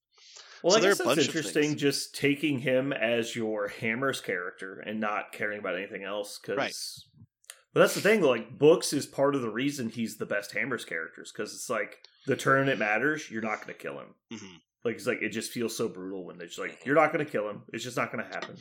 But you not can not having a Books turn is really tough with him. I've played him a few times out of affiliation. Yeah. And good. It makes him very He vulnerable. can die. Like, he can die on you. And so Devil's Advocate against him in Guardians, I actually don't think it's going to work because he's not going to generate enough power in the early turns to turn on his placement unless you're doing some other gimmick to get him power. And then he's really going to be lackluster in the early rounds. And I feel like you want to be as aggressive as possible in the early turns as Guardians. And they really need mobile models. So I don't know. It might work. I hope I'm wrong. But yeah, I don't think I can make an argument for Strange outside of Convocation. Yeah. But it's mostly just because he's missing too many of his good tools. But I like the concept of just a 2-part drop-in of Eye on the Prize and Strange 2 in every list. If you have space, just be like, I get to play Hammers now. And you're just like, and you pull Hammers, you're like, cool, let's do it. Like, and no matter where you do, I think Strange gets 2 Hammers and we're just going to play this game. And sure, he's not going to be as strong as normal, but like, there's a chance he's just going to run the board and there's nothing you can do about it. There's something else not to be said. Yeah, you could. The Mystic Attacks is really good again, but it's also energy. Like, there are a couple lists out there that when you put them down, they go, "Oh no!" They look down, and all their ranged attacks are energy attacks, and they go, "Oh shit!" He's actually not good against energy attacks. But you use. But yeah, you roll your. It's only 3 dice, but you do get to use the blanks and everything. He doesn't get blanks. He gets to wilds count as 2. Sorry. So it's good, but it's very inconsistent. And so you'll get turns where he just doesn't hit a wild on three chances and then just dies. Well, he'll have 6, right? If you don't get it the first time, you can try it again. Yeah, no, like you know. So the majority of time Strange dies, it's because he got one-shotted by a single rapid fire. And it's just like, how did that happen? It's like he just blanks out. Like, it's 3 defense dice. I don't care how many times you're going to re-roll them. Like, still 3 defense dice. But I would say that's not energy. Yeah. You're exactly right. Like, if somebody has a way to actively get to him physically, like, one Zemo can just come up and stab him twice. And but that's things like if you're blanking out, it doesn't matter if you're blanking out on energy or physical. And so if you don't hit the wild, he's average at best. And an average 3 dice defense roll is not at all reliable. Do you think he can? Do you think he can still? I mean, you've played with Hammers more than anybody I know. So can he? Double tap and then just leave and get far enough away that you're safe with your Hammers? No, for sure. The only question is, can you survive the first round? So if you get priority with Hammers, then you're safe because you go up, you get the middle hammer, and then you back up to your back hammer, and you're super safe. If you don't have priority, say that one more time. If you have priority, you start on one of the flanks, get the hammer on the flank, and then you come back to the middle with Eye on the Prize. And so you're actually ending your activation back in the middle of your list, like nearly in deployment range. So you're actually super safe there. If you don't have priority, you have to play Eye on the Prize, pick up the back hammer, and then go to which other hammer they didn't pick up with a double move. And that's how you get 2 hammers on going second. And so it's way less consistent because now you're theoretically exposed against their attacks. And obviously if they're big brain, they're going to pick up the side that they don't have a bunch of people on, and you're going to take a bunch of attacks on the first turn. Now, you're still Strange, and the reason it's better in Convocation is because they hit you once, you bounce back, and every time they hurt you, you're farther away. It's really hard to go get them. Even if they daze you, you're just next to 2 hammers in your deployment zone, so it doesn't really matter. And the next turn, you just pick them back up. So the issue kind of becomes, can you just survive the first round? And that can be as easy as, okay, well, you're going to get 1 attack on me, and then my bodyguard Steve Rogers is going to come up and protect me, and so it's fine at that point. So that's fine. And now, especially in like, if you did Avengers, then you would have, like, you'd be scalpeling for 3, which would be huge, because you would always be able to scalpel. So there's a bunch of combos I can think of that'd be great for it. You could also, like, let's say, for example, you just play Gambit in there, because fuck it, you're playing X-Men or whatever, and now you're going to play Dark Past on the first turn, and so you have 2 hammers in stealth and cover. Right. And that's a whole different situation as well. So or you could do Stormhop too and make it even easier. There's all kinds of shit you could do.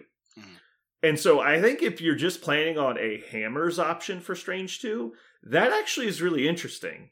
because it costs you literally almost nothing. It's one Right. tactics card and one character slot, and he can slot into a lot of lists and be really interesting. And so I would actually like to see that. But anyway, we got very off topic. I pass. But I'm very happy we had that conversation. I think that's good stuff there. Yeah.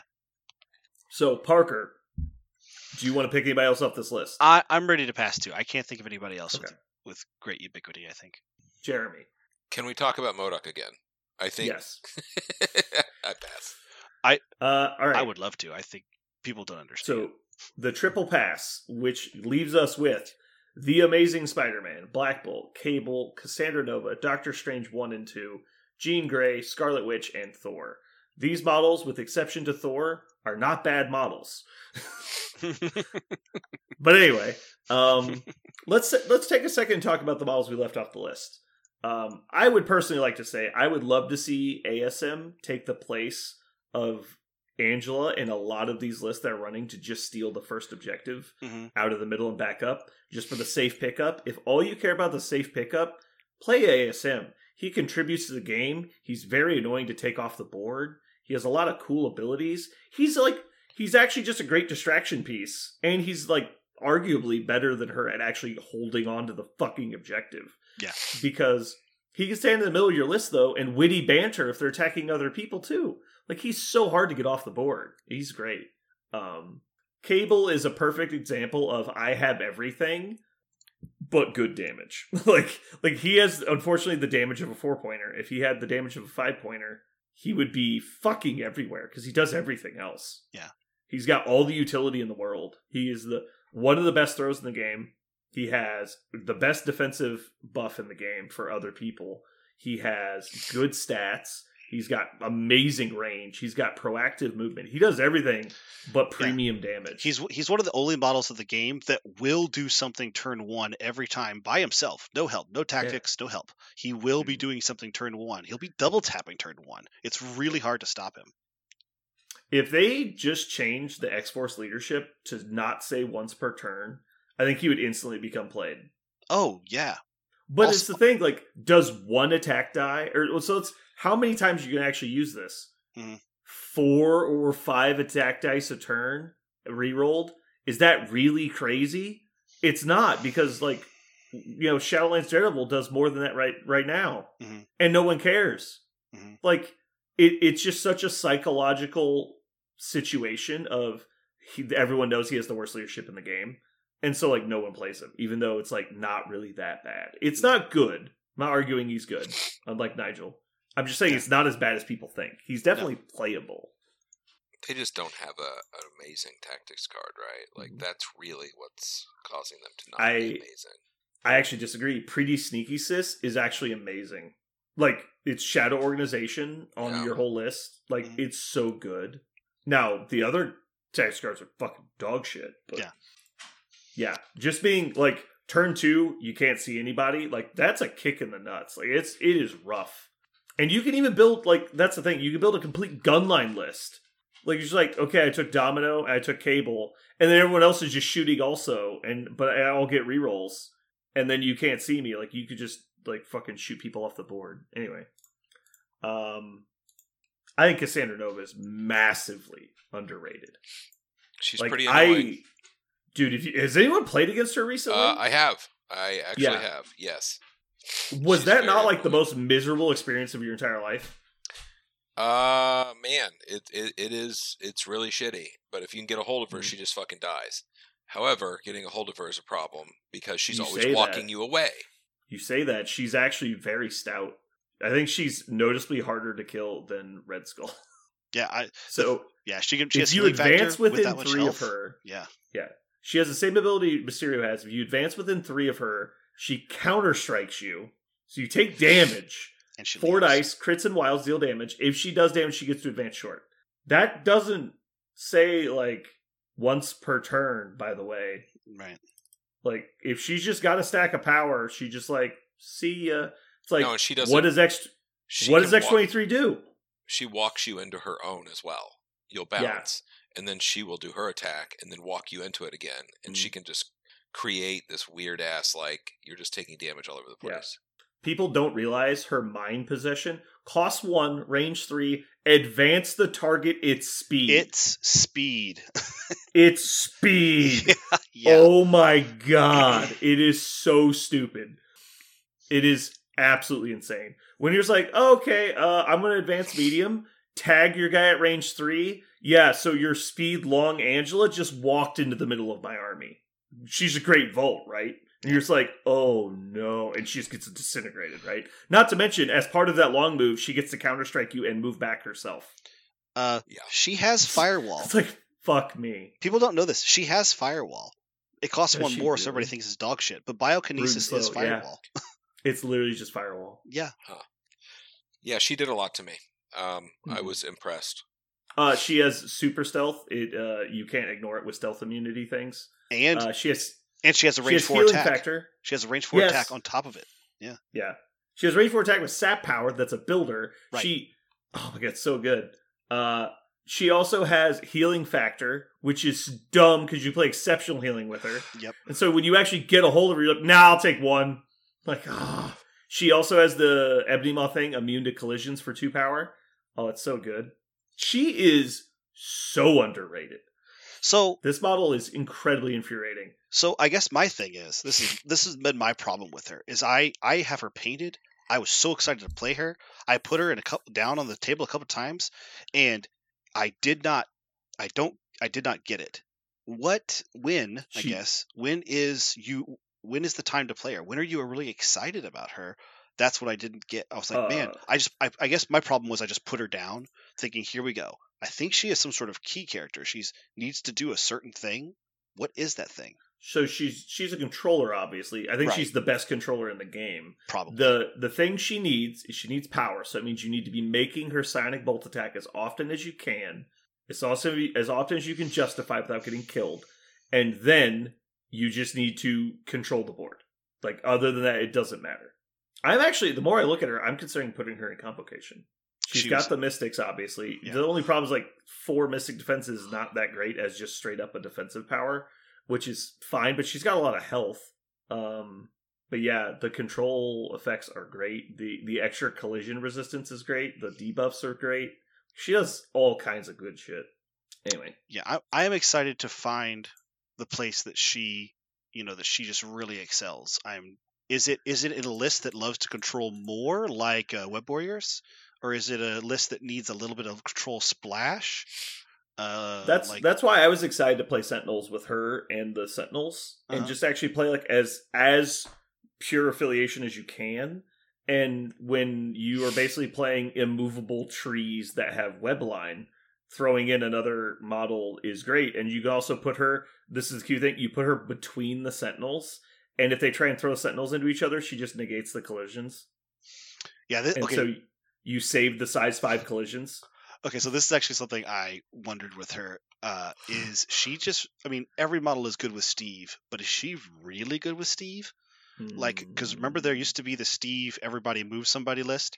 I think she's just better than, like, people used to love Loki with Mind Stone and Steve. Isn't she just better? She's than Loki way with better Mind Stone? than Loki for 5 points. Way better. She just, and you put her in front of Steve, and now you can't throw things at Steve? Yeah, and you can't attack her. Right. And if you move in, you're just like, oh god. Yeah. Like isn't That's she funny. just really amazing pair with Steve? That does look really good. Yeah, she's got 2 reactive cost 2 abilities. I think we found good with Steve. Yeah. Yeah, how do you can't throw Steve off the board now, right? Because she's right in front of him. So You'd have to move her Mhm. and then throw stuff into, or get aligned to him, right? Right. The thing though is, if you move to the side and she hits you with the damage, she moves back in front of you again. Yes. Yeah. She might body block you permanently. Yeah, that'd be fun. I'd like to see it. All right, so that's end for honorable mentions. We got ASM and Cassandra Nova for honorable mentions, Mm-hmm. and then probably Strange 2. The models we selected in summary are Ghost Rider, Red Skull 2, MODOK, Angela, Ulik, Juggernaut, Ebony Maw, and then Asterisk next to Sentinel Prime, because we were trying to talk about models that are meta and they're good drop-ins, just that you should look at in vacuum. Sentinel Prime you kind of have to build around, but he is played a decent amount right now, so I think it's worth putting him on the list. Mm-hmm. Anyway, So that's going to wrap up that segment. Hopefully you guys found that fun. I actually had a lot of fun talking about these models. Yeah, this is cool. We'll do again. We'll do this again. I like this. Don't tell me what to do. I would do this again but I'm a passive person. If it comes in front of me again. All right, well, that's going to wrap it up for us today. Hopefully you guys had a good time. This has been Brandon. And Barger. And Jeremy. And you just listened to F is for 5.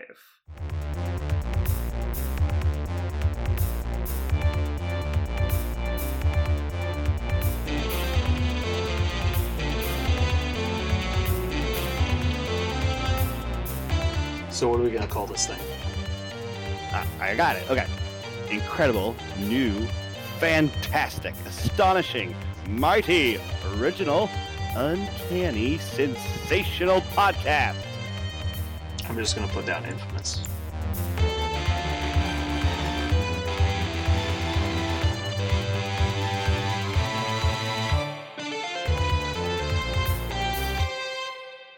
Shibuki. Well, here we are. Man, oh man. Okay, so I have a question for you guys. Really important question. Don't pick at it. Do you want to watch Guardians of the Galaxy after the event on Saturday? Oh, is it out this week? Yeah, Yes. it's out. I had no idea. It's out tomorrow night. But do you want to go watch it after the event on Saturday? So I feel like this is one of those like just complete bait and switches because I'm going to say yes, and then at some point Parker between now and then is going to say, "Oh, I can't. Nope, I have to be home. Nope, I've already at the house and like do the dishes and mow the lawn or something." And I'm like, "But Parker, couldn't you just do that stuff on Sunday?" And he'll say, "No, we're celebrating the dog's 3rd anniversary of like." His dog party or something. I'm like, it'd be okay, a dog whatever. mitzvah. Dog is what it party. was. Dog mitzvah. Yeah, that's So no, I actually this is something I already considered. I was like, wait, does Sarah want to watch this with me? Is this something like we should do? And we talked about it, and she's like, oh, I do really want to see it, but not enough to like hire a babysitter. It's not. They have to reach like a threshold before that. And so she's like, no, you go ahead. That sounds like fun. Because I'll always watch. She's like, you'll always watch it again. Oh yeah, I'll definitely watch it again. And so, because I would hate to get spoilers, and I don't know how I could avoid spoilers with like what the internet knows about my comic book preferences. It would be all on that. So, does that sound fun? You want to do that? It sounds like a blast to me. To play all day long. Sure, I'm in. Play Marvel all day long, and then go watch a Marvel movie. That sounds awesome. So I would just keep in mind what time we would have to go get tickets because I'm going to have to pack up the tournament. So that's not going to be like a 30-second ordeal. Right. I don't want to be like sprinting across the fucking city. Right. I was assuming like I'm going to buy tickets, but probably for a later show. I know that doesn't bother you at all. Yeah. But Jeremy, do you want in? If I find out when it was, would that be the thing that breaks the tie? It would be fine. Just find out when it is. Okay. Because it would basically be, I mean, even if we finish early, right? We could just go to dinner first. Like, no big deal. Right. Yeah, I'm probably going to do it just because it's the closest. Probably that Cinemark right over there. Unless you guys have a favorite you like somewhere else. I would recommend B&B Theaters on Midland Drive. It's like one city block away from the Geekery, and also it's very secluded. No, it's almost never busy. Oh yeah, that place is awesome. I really like that place, but I didn't know that's in the wrong direction for Jeremy, so I didn't know if he cared. It's not very far in the wrong direction. It's like I say 4 minutes. I assume Jeremy's going to his girlfriend's house after the tournament, but I could be incorrect. Most like, well, what day is Saturday? Yes, but I mean, for me, that all is fine. Yeah, that's fine. Okay. Also, if we're bored, you guys could come over to my place after the tournament, see the new house, and we could go to the movie after that. That's not nothing. I would be willing to come see your house. That's how people get abducted. Deaded. Deaded. Not alive. Mm-hmm. Unalived. So cool. Sounds like we got a plan. I'm excited. Oh man. Now I gotta figure this out. Let's get some tickets. Have you guys ever had this? I mean, I know there's. I think it was part of a TV show at one point, or no, I think it was a Jerry Seinfeld skit. It was a stand-up comedian, but he talked about how he knew this guy who would always say he invented things, but he didn't invent them. But he wasn't trying to lie about it. He was just like, oh, I had the idea for that, but I had zero initiative or, like drive to do anything about it. So he just, eventually somebody else would invent it. And then he'd be like, oh, I actually invented that. Like, cause I had the idea 10 years ago. But like, it's like, no shit, 100 people had the idea for like back window fucking wipers. I invented trash bags. Yeah. That sounds Anyway, like an episode of Curb Your Enthusiasm kind of deal. Right, exactly. But anyway, so a friend of mine, Jeremy's brother Jameson, back in the day, like when I was just out of high school, he was doing like computer programming stuff at the time. And we had talked about, like, just loosely, like, oh, we should make a video game. Because we were sad that, like, City Heroes was going away. And I was like, yeah, we could do like a zombie survival guide, like MMO, where you play in a post-apocalyptic zombie world. And you have to like just survive for as long as you can. And it'd be like you could like build bases and stuff. You could work with other players, but you don't have to. Basically, like The Walking Dead, but an MMO, but not like I don't know, not like a WoW clone or anything. It'd be very different. The main thing that would be mostly about resource gathering as opposed to combat. So anyway, we talked about it for like 3 months and then like it fell apart, obviously because we didn't put the work in.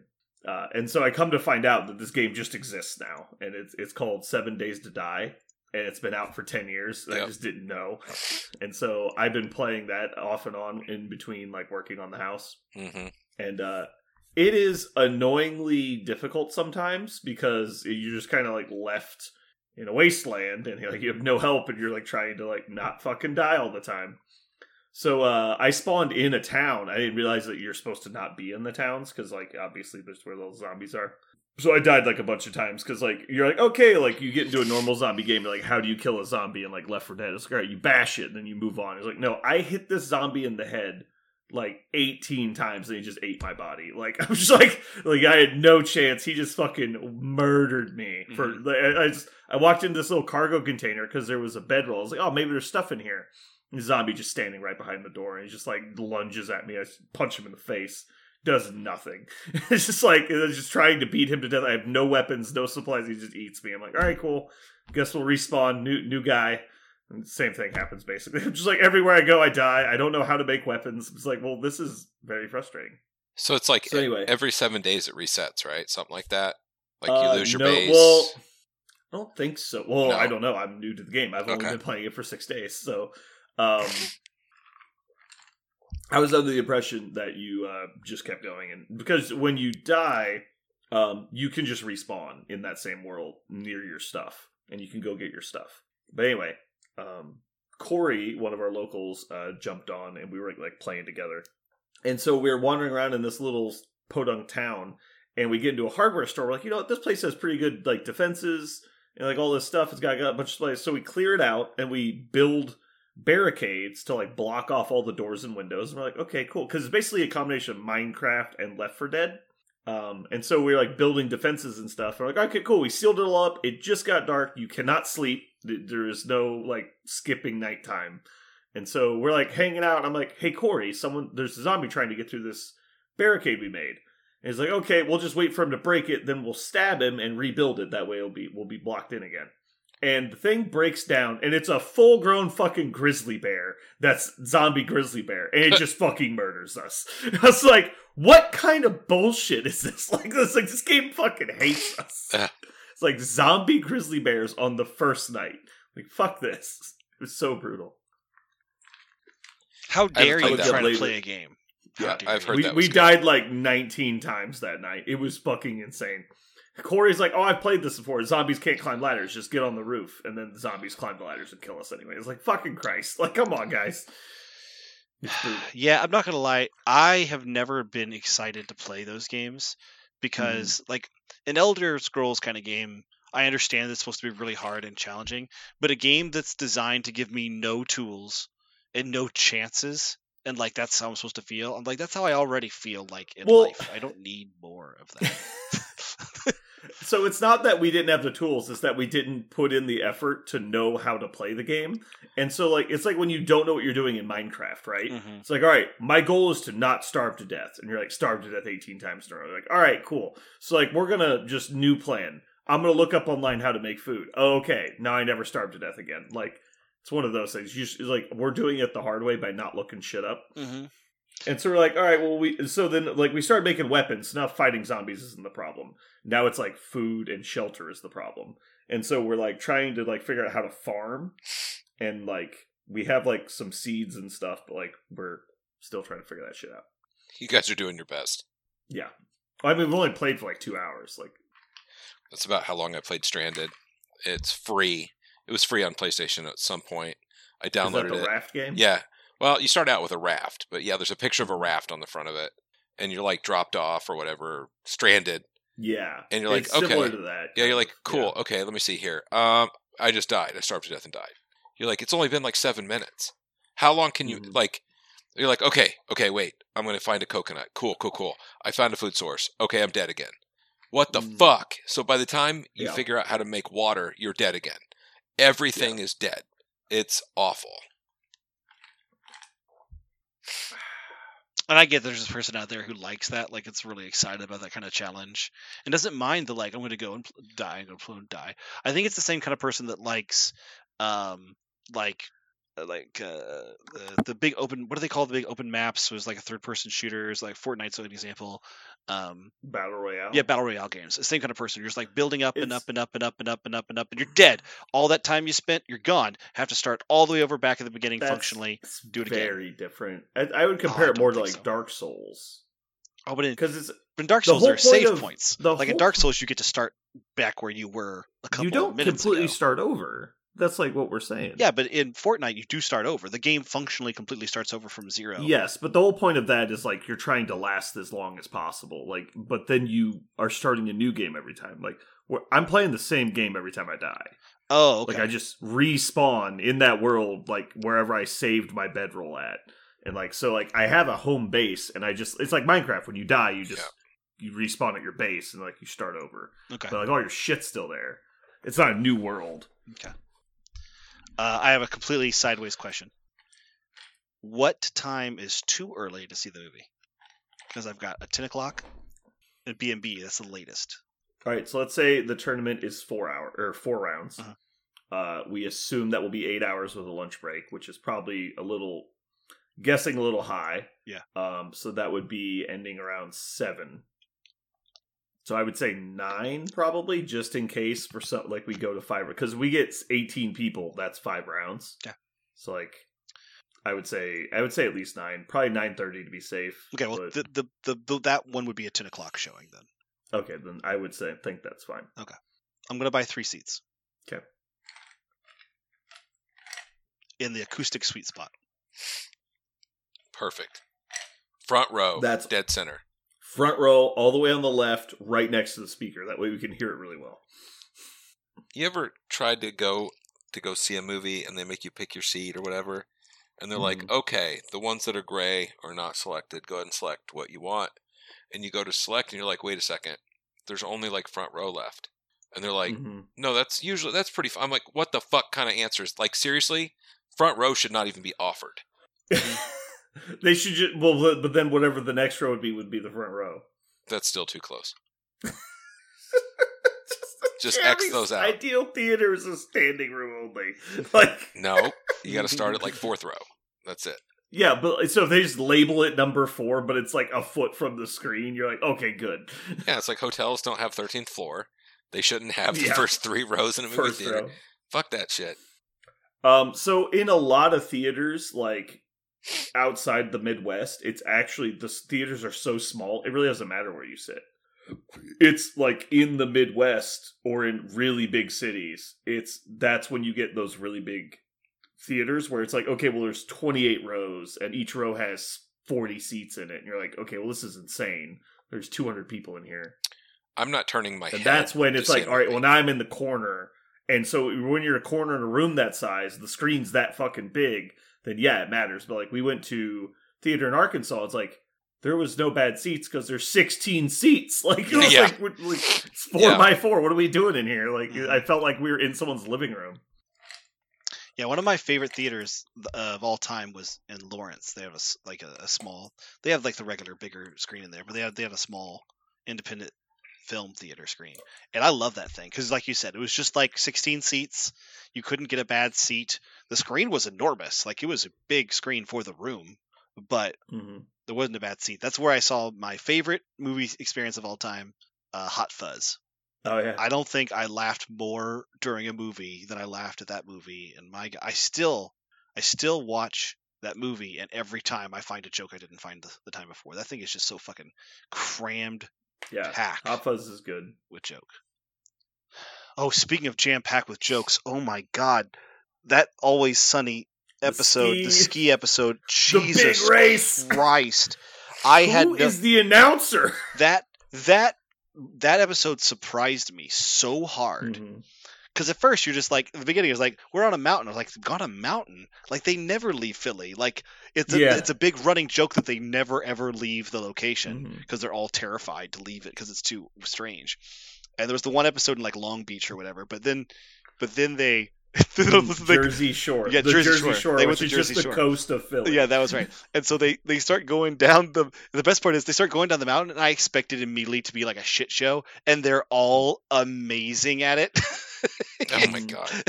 They're like doing spins Yes, and it's shit. just I was laughing so hard at that cold open, like with every single like or like guitar riff and like trick they were doing. And him in his trench coat. Oh my god, I loved it so much. And then when Charlie comes flying down, hits all the tables.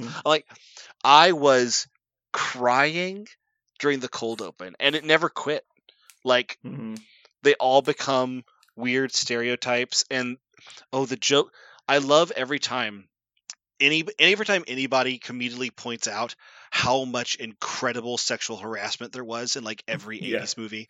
How 80s movies were just full of terrifying, dehumanizing sexual harassment. It's terrible. Mhm. And so that, like, how much there was in there, and every time Dee and Mac see it, they're like, "Oh my god! Oh my god!" I'm very uncomfortable. Wow, you look good. Where'd you come from? Trying to get a custody hearing for my kid? Oh, like everything is so dark. Never stop partying. And then let's drain these. Yeah, recycling. And he just immediately starts pouring Red it out. money. Just pouring beer down the sink. He's like, no, we're gonna drink them. He's like, we'll drink them. Like, yeah, it's great. Yeah, that everything about and like Danny that was the sleazy businessman, and Dennis became the elitist skier. Oh, Mhm. and there is another thing I was totally unprepared for, and that's the thing is that I was so unprepared. The gratuitous Charlie sex scene. Mhm. Oh my god. It was so over the top. It was so over the top. There were parts that were so gratuitous, like half the screen is blurred. Oh my and I'm God. just like, why are on we Hulu, doing this? On Hulu, nothing is blurred. It's just Really? Oh yeah, on Hulu, it is nothing. It is 100% just every skin cell you can see it. And Ugh. the best part is, I actually don't think that's true. I watched it on Hulu. ooh, I did not see. Oh, I did I not think see it it's blurred. blurred. The best part is, You probably just weren't looking that hard. and the best part is later in the scene, it's like I learned so much about sex, and they immediately go right back to it, and they show it for another like 20 seconds. I'm just like, they just wanted to ram home the fact that they just have Charlie Day having sex with this hooker for so long and in so many different positions, and his face is so he's just so happy. He doesn't look like sexually satisfied at all. He just looks super happy. It's just like the gross, like the sex scenes they've done before, where like Dennis always looks so maniacally satisfied, you know, it looks so crazy and strange, and then Charlie just looks so unadulterated, like kid in a candy store on Christmas happy. Mhm.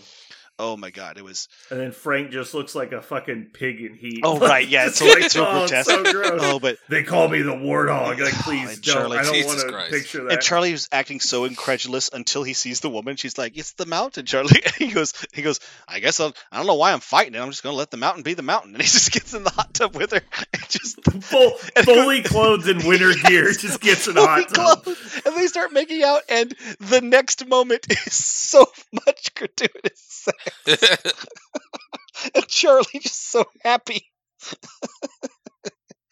Oh, and the payoff at the end. No spoilers. I'm not going to say it. The payoff at the end when you find The out end of the why episode everything was is happening. great. Oh my god!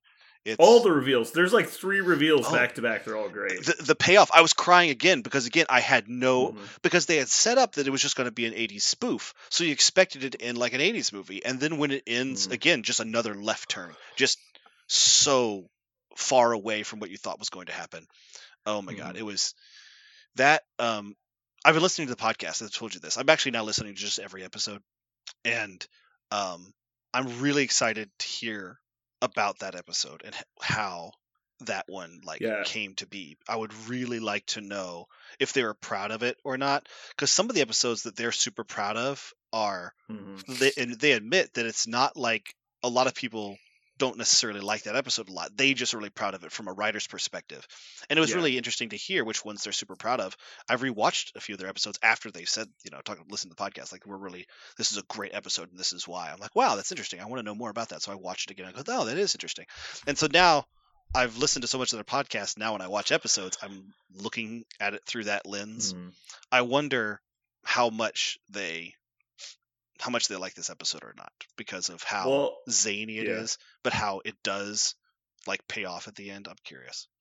A lot of comedians talk about how like the funniest things are shit you never thought people would like. Uh-huh. Like it's just like the simplest little jokes. I was listening to David Spade talk about Tommy Boy today, Mm-hmm. and he's doing an interview, and he's talking about how they basically were just handed a blank check to make Tommy Boy because the guy who runs SNL was just like, I like you guys, you're funny. Like, and he just made a phone call to Paramount. He just had a standing deal with Paramount. He's like, he made a phone call. He's like, yeah, give him the money, write a script, go. And it's like they flew to Toronto the next day to shoot Tommy Boy. And it was just like, okay. And like, so we had a guy write up a script. You guys fill it with jokes. Let's go. And so they were like on scene in Toronto writing jokes. And then they would take his private plane back to New York to write SNL. Then they'd fly back, do more Tommy Boy, fly back, do the live rehearsal, and then they'd fly back, do more Tommy Boy. Wow, I did not know that is how SNL. Tommy Boy was made. And he's Wow. like, it was the worst 3 months of my entire life because like every single minute I was working or sleeping. But he's like, they were writing jokes like, and he was talking about like the scene where he hits Tommy with the 2x4. Mhm. Yeah. And it's like, originally it's balsa wood, and they had like intentionally cracked it so it would just break. And eventually they ran out of those. He just hits him with a real 2x4. And Chris Pratt was like, son of a bitch! Like, as soon as he hits him. And he's just like, dude, I have to hit you. It's just like all the shit. He's like, all right. They're like just thinking about dumb shit to like Fat Man in a Little Coat. Like, all the shit they were putting in, they're like, nobody's going to like this. We're going to get fired from SNL. Like, Mhm. yeah. So I thought that was really fun. Yeah. Oh man. I feel like Tommy Boy like inspired an entire generation of movies. Yeah, there's an episode in the cast where they talk about Tommy Boy, and Oh yeah. yeah, and they said one of the things that they showed Tommy Boy to their kids, Mhm. which are a little bit older than ours, and how it did not strike them at all as like special. And the reason Mhm. why is so much of Tommy Boy when we were younger was so fresh and original. But Mhm. now, like you said, Tommy Boy has impacted the comedic style of so many people, like that era of comedy did. Yeah. And it was such an example of like perfect version of this kind of comedy. Then now, like his boys were like, oh yeah, it was pretty funny, but they didn't think it was groundbreaking because it was Yeah. that was the broken ground, right? They just didn't know it because they've seen all this other stuff. It's interesting to know the stuff you think, what you take for granted, right? With those kind of stylistic choices. It's 10:30. We should probably start, right? We should start Don't tell me how to run my podcast. Well, I'm just saying. Captain show up whenever. I'm just saying. Doesn't Jeremy have a bedtime? Doesn't he start? We've been over this so many times. The time we already started the podcast. This is being recorded, so it's just that the amount of time until we stop is set now. As soon as we started recording, so we're not wasting time. Oh, you're wasting time. You're wasting my time. That's what I'm thinking of. I could bullshit for a long time, but his time is precious. There was one final point I wanted to make. Go for it. And then, if that's all right with you, I mean, just checking. Yeah.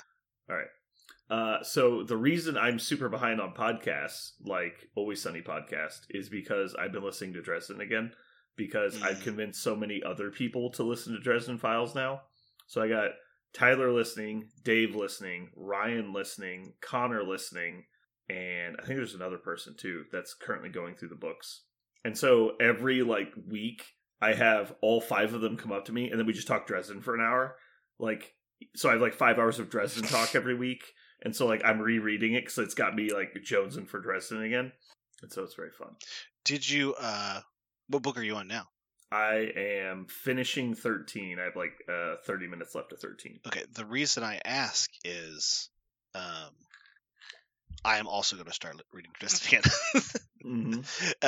And whenever we're on the same book, it becomes difficult to know which one is which. And so...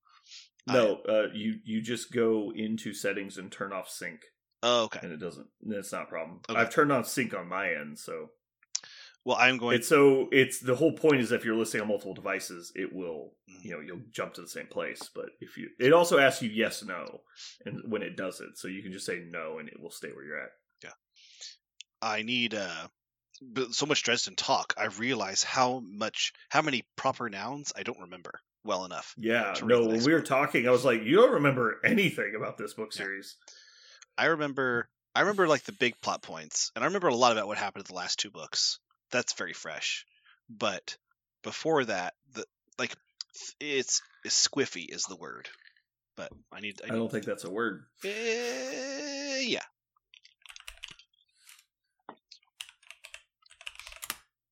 Speaking of, I want to see upcoming work. Sounds like the next Dresden Files book is the next thing he's releasing. But that said, it doesn't have a release date, which means it's still at least many months away. Speaking of months away, and I can't wait. Dune Part 2. I take that back. The next book coming out is Cinder Spires Part 2, The Olympian Affair. And then Dresden Files number 18, and then the Cinder Spires novella Warrior Born. Are you aware of the name for book 18? No. It's called 12 Months. Book 19 is titled Mirror Mirror. Very excited. Jeremy, were you my Dune friend who liked Dune? Yeah. I can't remember who was my Dune. I saw the new preview for the new one. Oh my god. Yeah. I am insanely happy for it. I'm really excited. The stylization of the new one is so good. Yeah. The whole thing looks so good. I want to know more about the making of that movie because the choices they made in that movie are original and fresh. I think maybe somebody could tell me oh my gosh, it's been so done. It's Pocahontas again or some shit. But I want to know why this movie feels so fresh and so different. But man, it does. Is it also based on Kevin Costner's Dances with Wolves? Right. That's what I mean, right? They say that about every fucking movie. I know. Right. It's like, well, Breaking Bad was really just Dances with Wolves. Like, what is wrong with you? Why do you do this? That's not true. No. I just like the stylization, man. It just hits home so good. I like how beautiful it is and how they've got the sounds down for it, all the backgroundy. It's just so good. I love it. I'll probably watch it at some point. The world is, to me, the thing that blows me away is it's fascinatingly empty. Yeah. A lot of worlds that they build for anything is full of CGI people and extras, right? Just saturated with people. And one of the things about these movies that I found very fascinating is the number of people is very low. In one of the biggest battle scenes in the movie, like these two armies facing off against each other. I'm not spoiling anything when I say there's only like 50 people on both sides. It's like, this is really interesting and refreshing. What it feels like is that you have these races of basically they're all aliens from different planets. Mm-hmm.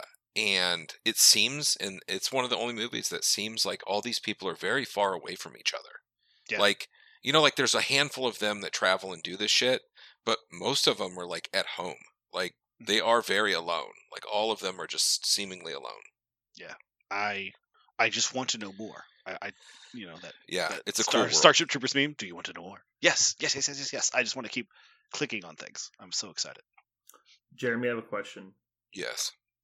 Do you own a DVD player? I own a device that would work as a DVD player. Aaron may need to borrow that. My PlayStation 5? No, he's not gonna. Yes. No, that's not. It's not happening. You'd think with our day and age, a DVD player would be like $1. like literally $1. It's one of those things. It goes down to like $5. It's all in thrift stores. Everyone has them. And then suddenly it's like $25, $35, $80 now for a new one. Mm-hmm. Yeah, there is an interesting, like, what do you call it? It's not a bell curve. It's some sort of like parabolic function, right? That like describes the price of these technologies that you need to access certain things. It's interesting. Well, just I remember even when I was basically just out of high school, DVD players were like $20. Like, they're so cheap. Because it was like, but we weren't moving out of the technology yet. They had just figured out how to make them basically using no materials. It was like the lens, a little tiny like mover thingy, and like a box. That was basically all the technology you needed. What was the one called that looked like a record? They were big. Laserdisc. Laserdisc. I never had a Laserdisc player. I never had Laserdisc because I wasn't alive when they made it. I was gonna say, yeah. And they had the Sega Saturn. Played something like that. Yeah. There's a whole there's little space technology. There was one game system that played the little ones. I remember the little discs. Like the ones from Men in Black. I was like, these will replace CDs someday. Did not pan out. Did not age well. All right, let's get into it. Oh shit! I need to save this number. Yeah.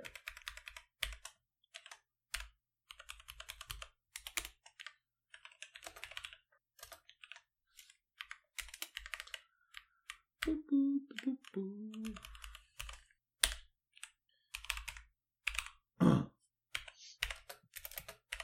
Clever. I assume, Parker, you got that. That's good. Okay, good. Would you like to know one of my favorite things about this podcast? That I'm on it. That I do enjoy all of your. I do enjoy all of your company. You're great friends. But one of my favorite things about doing this podcast every week is that I never leave this podcast without the next thing I'm going to try in the game. I really, really enjoy that. Because that is if I was going to listen to a podcast, which I don't listen to any other podcasts except this one. If I was going to listen to a Marvel podcast, I would want that to be something I did every single time I listened. I want all the content creators that I seek out on the internet.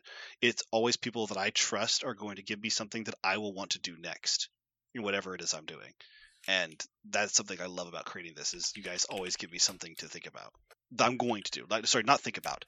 I will do it the next time I play. I'm really excited. Cool. That's good. So you're saying that is it benefited that we record the day before game night, or is that bad because you have less time to work on that list? Oh no, it's perfectly benefited because I think because you're super jazzed. Yes. When you go into, okay. Yeah. Also, I don't need more opportunities to forget that I was jazzed, right? Like, I want to, like, tomorrow I want to try it. And also, I have a tendency, so many of those things have not worked out, right? They were pipe dreams, and I'm really glad that I came up with them, and so I got to try them on a game night. But there was, as it turns out, not for me. But I still love that I go back and try it again. I'll be there tomorrow night. We'll know. There'll be an entire table covered in 130 cards. with every tactics card and every model that you have painted right now. Mhm. Just spread across the table. Just For 45 staring. minutes while he like tries Staring. to hunt down scavenger hunt style every individual thing he needs for his new list. So I had a new list idea that I had while we were talking today that I had to send myself a note to build tomorrow. Mm. Oh, Do you want to know what it is? I'm guessing it's Doctor Strange something. No. Well, I'm excited to try that. That's more of just like an additive concept. Mhm. The list I want to play now is the Revengers, and it's going to be Frank Castle Ghost Rider, but not what you think, just Frank Castle and Ghost Rider in Sam Wilson Avengers. And I'm just going to cause so many I will avenge you moments. Mhm. It's going to be the best. Because Ghost Rider actually sounds really fun. Because, like, how do you kill him when he's always, like, moving away and healing every turn? Right. And, like, just see if you can leverage, like, as many of your own deaths into weapons as possible. Mhm. oh, and Luke Cage is a butthole. Yeah. Luke Cage. Like, how are you going to kill Ghost Rider when I got Luke Cage and, like, pick another bodyguard and just put everybody in there? It's like, everyone's going to bodyguard. And you're just going to have to make so many attacks into my list that you're going to die to Judgment. And then the 2 people that you actually dazed is going to lead to, like, a 10-die headshot into one of your other models. It's going to be great. Yeah, I made up a list similar to that in Sam that was the Mother May I list, which is like or rather, the other name for it was, I have a reaction. Every time they do anything, like, I have a reaction. Everything had a reaction to you trying to do something to me. I think it's fun. It sounds super fun. So the official title of this list is going to be called MLDOV. Marvel list designed only for vengeance. It's gonna be the best. Oh my god. Modal. Yeah. Okay, can we make that an O? What's another term for list that is an O? Because Modal would be great. Or Modov. Modov. It's got to be Modov. Modov. Yeah, only for vengeance. Yeah, Only for Modov. vengeance. It would be. My list is designed only for vengeance. Yeah. Maximum vengeance reached. Oh. Maybe Operation, like Marvel Operation, designed only for vengeance. All right, listeners, this is your homework. Message me a word that could be an O. Yeah. That fits in Modov. Yeah. It needs to be Marvel something designed only for vengeance. Mm-hmm. Marvel, like organization. I don't think that works. All right, I'm actually just going to Google synonyms for roster or list. Let's see. For group. Thesaurus.com. There are no O's. I'm so sad. Crew? What's a synonym for crew? Nope. Organization. This is going to kill me. Damn. All right. Operation doesn't work. You don't like that? I saw that one too.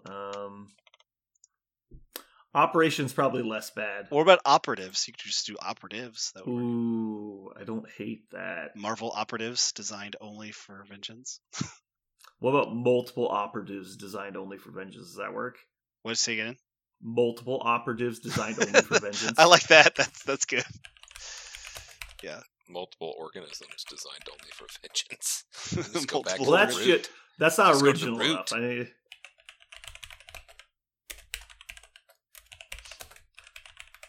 I intentionally didn't put a space between only and for. That way it's only one word. I figure out how hard they're stretching to get only for to be just an O. Odofk didn't make, or Modofk didn't make as much sense. All right, cool. I'm excited. I probably won't do this list tomorrow, but I definitely want to throw it together tomorrow, maybe.